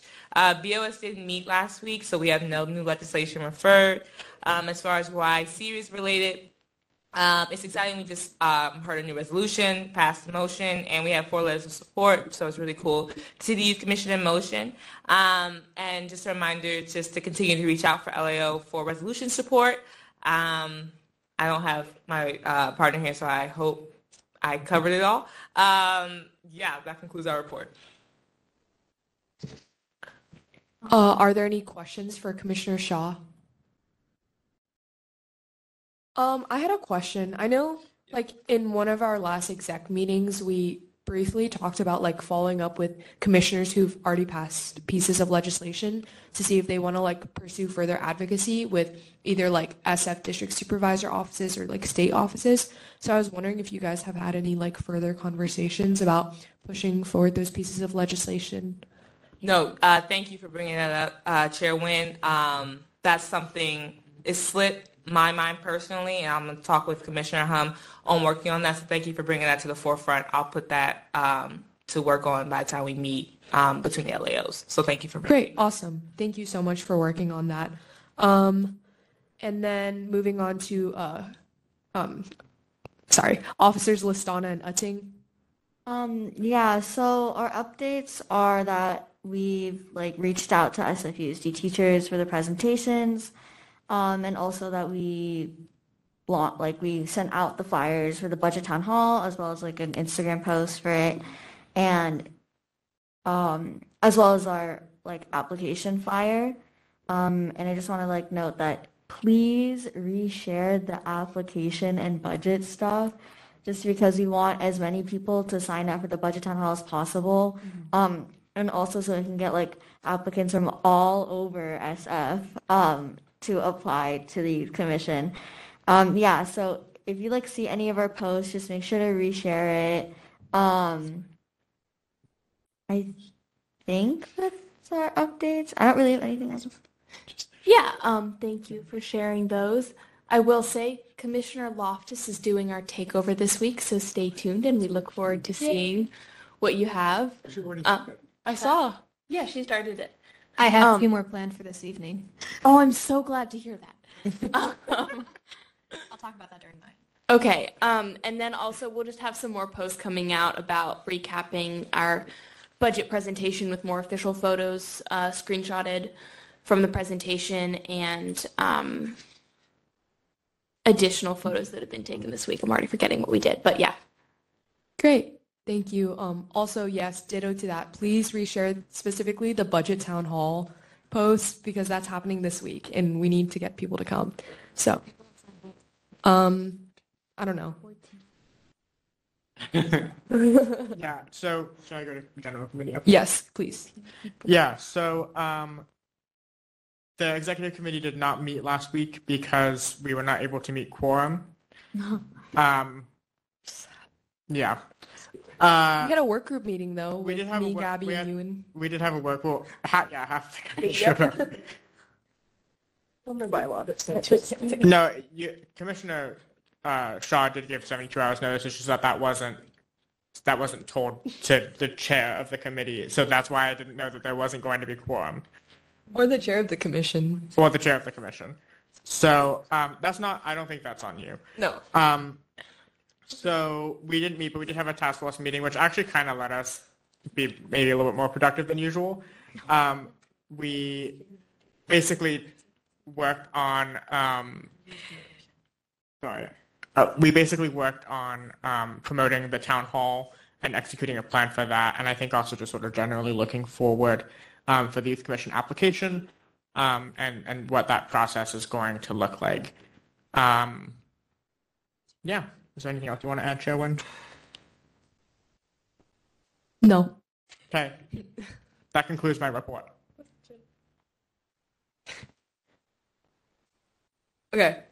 Thank you, Commissioner Barker Plummer. And then on to the HRT committee, Commissioner Nish. So there's nothing to report for HRT. We did not have our weekly scheduled meeting last week due to conflicts. So yeah, that is all. Mm-hmm. And then on to CEC, Commissioner Loftus. We had a meeting with the CASC. I forgot what that acronym. CASC. Yes. I forgot what that acronym stands for, but they were very nice. California Association of Student Councils. California. Oh, really? That's what I thought. But I was like, no, that sounds okay. Anyway, the California Student Association of Student Councils. And we talked about any future collaboration between two organizations, and that was basically it for the meeting. Great, thank you, Commissioner Loftus. But yeah, it was a pretty productive meeting. Like they're very excited to work with the Youth Commission on Vote 16. And then on to TJ, Commissioner Colleen. Yes, we met last week. We went through all 4 letters of support. We met with Commissioner Barker Plummer on his GVRO resolution. And then we checked over the juvenile hall flyer for the hearing. And we talked about some legislation that was referred. Yes, that's all. So sorry. Awesome. Thank you so much, Commissioner Colleen. And then on to the LGBTQ plus task force, Commissioner Listana. We haven't met since last meeting, but we are planning to meet, I think, in 2 weeks.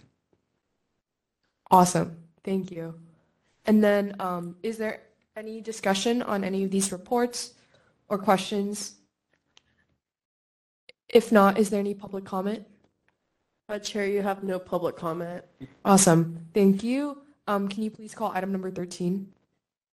Item number 13 is roll call and introductions. Okay. So as a reminder, roll call and introductions is just an opportunity to share resolutions or hearings you're thinking of working on or are working on. Also, just like how you've been involved with the Youth Commission in general. This could be just like attending a meeting, watching a meeting, attending an event. So yeah, we'll start off with Commissioner Anish. Hi. So I don't know why that sounded so sad.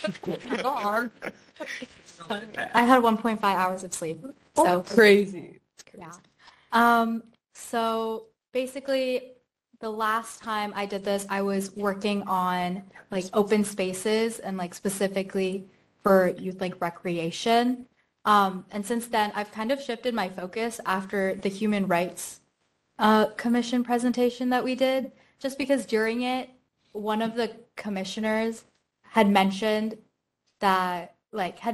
basically like the violence that's been happening in like Stonestown and in D7.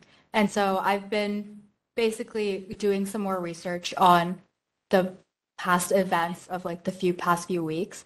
And I guess also how like, I don't know, how we can make it safer, because the commissioner talked about how like he didn't feel safe bringing like his kids to the mall because of the recent violence that has been happening there.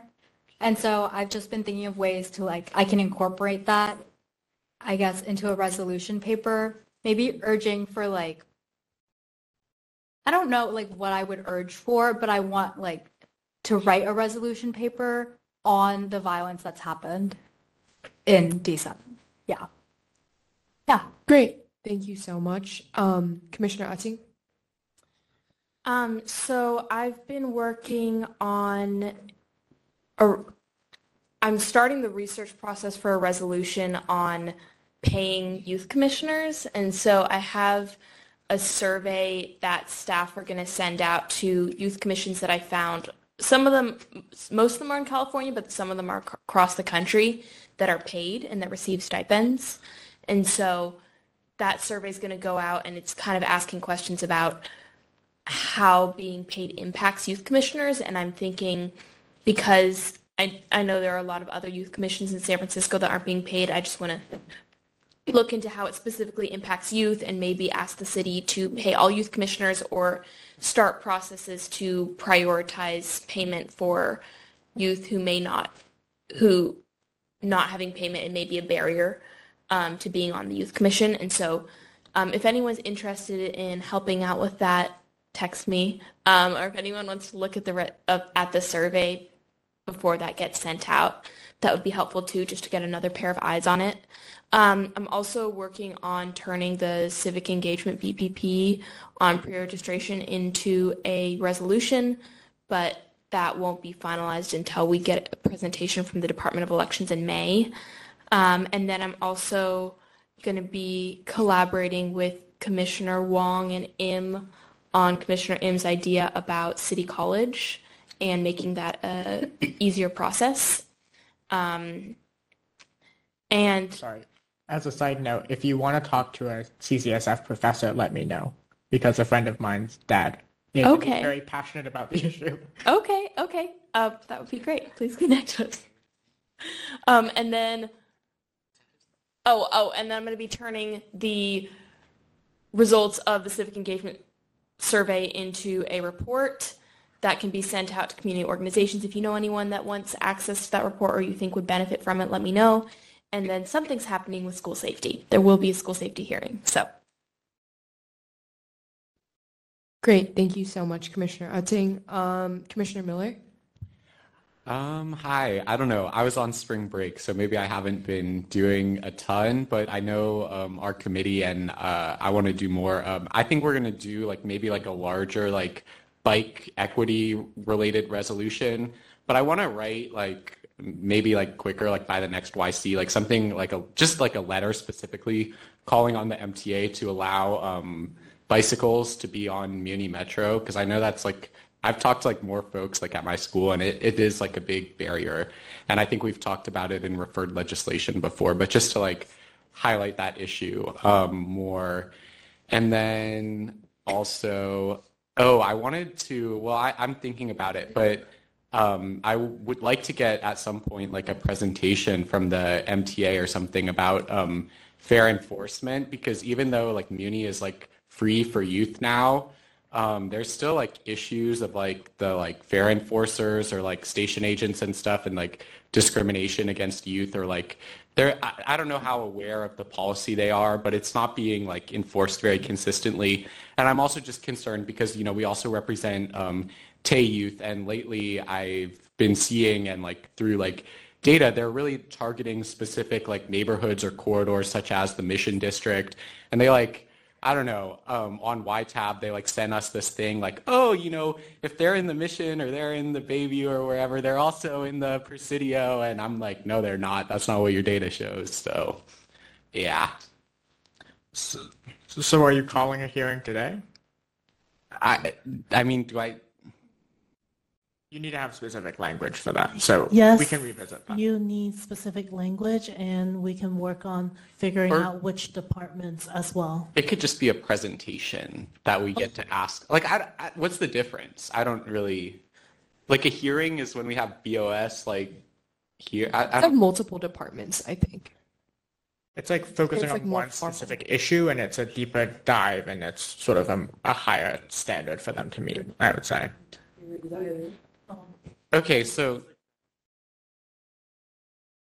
So basically, like a presentation is just like one department doing the presentation. A hearing is like if there's like multiple entities presenting, then it's like a hearing.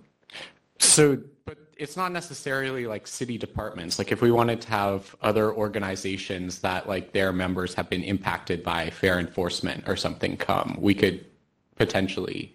I don't know if I need to have a hearing or not. We could talk about it. Yeah, more. we can don't have talk to. about it. Yeah. Okay.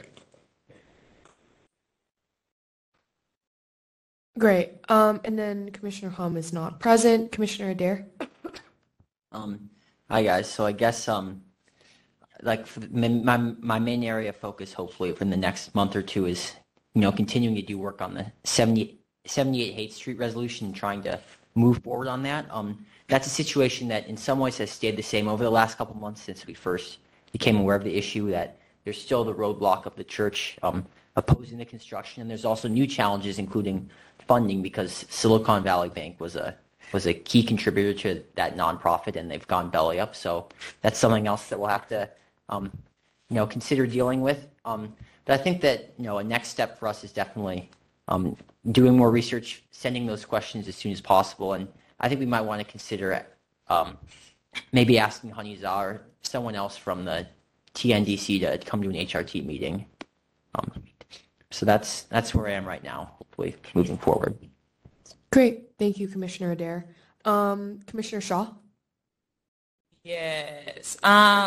So, as I mentioned, LAO work is already reported. This past few weeks, I worked alongside Commissioner Colleen with 2 letters of support, as well as working right now with Commissioner Barker-Plummer and Commissioner Colleen with the GVRO resolution. I'm also working with Commissioner Hillman over a gun regulation resolution, which is in the works. Yeah, that's basically what I have to report. Thank you. Thank you. And then myself. Mostly I've been working on planning the budget town hall, especially in the last few days. We've been working on the agenda for that and also reaching out last minute to orgs and departments to come and talk.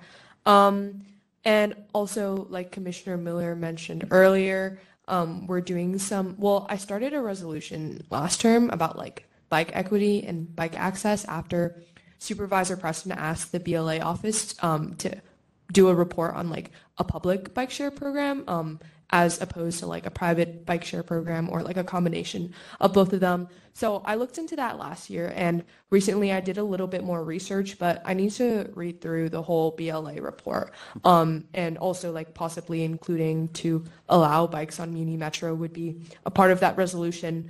But yeah, that's going to be a big resolution, a whole project in itself. So I'm hoping to work on that more in the next month when stuff is a little lighter with all like our budget advocacy. Also, I've been connecting with different organizations regarding Vote 16. People from the California Association of Student Councils reached out to me about what Vote 16 efforts were looking like in San Francisco and how they could help. So I invited them to the last CEC meeting, and we just talked about how like right now the Youth Commission is like looking at the language for the charter amendment. And it's a little bit hard for us to see like how they're going to be involved with this like right now, but I think they're really valuable partners, especially to like connect to the wider Bay Area region, especially because they're doing a lot of like youth empowerment advocacy that the Youth Commission could also help. So we've talked about like potentially like holding a forum with them just about like youth empowerment and youth advocacy, because traditionally their organization does a lot of work with like holding like youth conferences where youth can like talk about their issues and concerns. So I think having a San Francisco based one would be a great idea, and I've been in collaboration with them about that. But yeah, that's still very in the works as well. But yeah, I mean, that's basically all of it. I'm interested in working on potentially doing a letter of support for the Department of Environment or some of the other departments that have come and presented to us that are more HRT focused. But yeah, I think things have been really busy with budget advocacy. And now that they've kind of cooled down, I'm excited to work on the bike stuff and possibly the Vote 16 stuff as well. But, and then lastly, I'll pass it off to Commissioner Loftus. Commissioner Pimentel and I are working on a resolution based on our life skills, BPP, but narrowing it down to financial literacy. So hopefully research will be easier, which that was a concern with the BPP. I am running Instagram this week. I have already posted 3 times, and then I went onto my Instagram account and liked all those stories, and it did help my ego. My next story post is going to be an unboxing. I have many planned for the rest of the week. So yeah, that's about This is a good week to do them. Have a lot of new toys. Great. Thank you so much, Commissioner Loftus. I'm looking forward to seeing your Instagram stories. And then on to other legislative introductions. So now is the time if you didn't have the opportunity to talk about resolutions or hearings. If not, we can move on. Staff, can you please call item number 14? Item number 14 is staff report. I will be emailing mine. Thank you. Oh yeah, sorry. Go ahead, Joy. Sorry. As I may have texted all of you, I am scheduling your meetings with your appointing officers. So please, if you haven't already, reply to my text about your availability for late April and early May. I do understand AP seasons are coming up, finals are coming up. So the earlier you send me your dates and I finalize those, the earlier it can get onto your calendar. Thank you.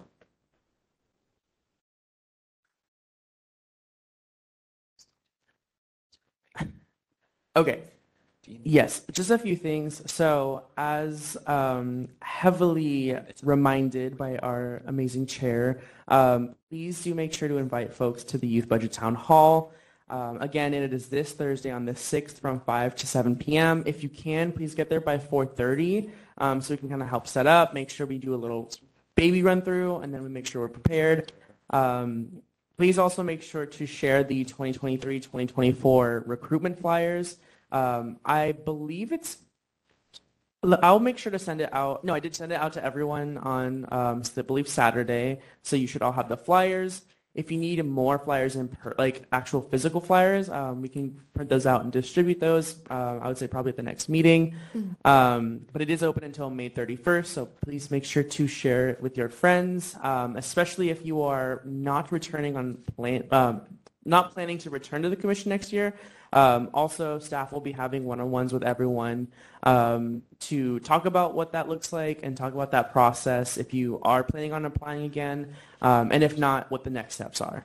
I believe that is most of my reports, but I also want to double down again, saying that there are 14 RSVPs for the Budget Town Hall as of now, and I would encourage each of you to maybe include or invite at least 3 people individually, and make sure you bug them so that they do show up. Mention that there is food, and you will get lots of people to come.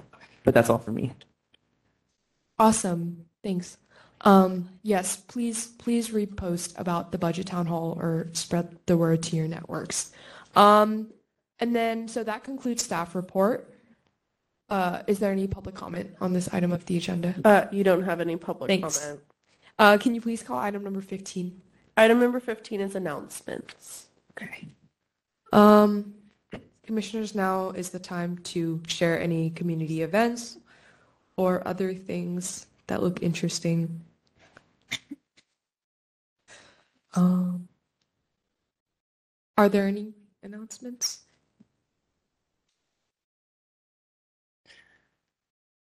Okay. If there's no announcements, I don't have any. Yes. Yes, so thanks to our vice chair, there will be an Easter egg hunt at the Great Highway Park on April 9th, this upcoming Sunday. There's also, if you're not interested in hunting Easter eggs, it's okay, it's not everybody's shtick.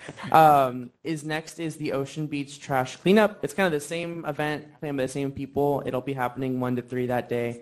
But you should all have it in your inboxes, and if you don't, there might be something wrong with your email. But other than that, yes, please let me know if you want to send events or anything, and I will post them on the calendar. Great. Thank you so much, Josh. Wow. Okay. Sorry. Can you please call item number 16? Item number 16 is adjournment. This meeting is adjourned at 8:04 p.m.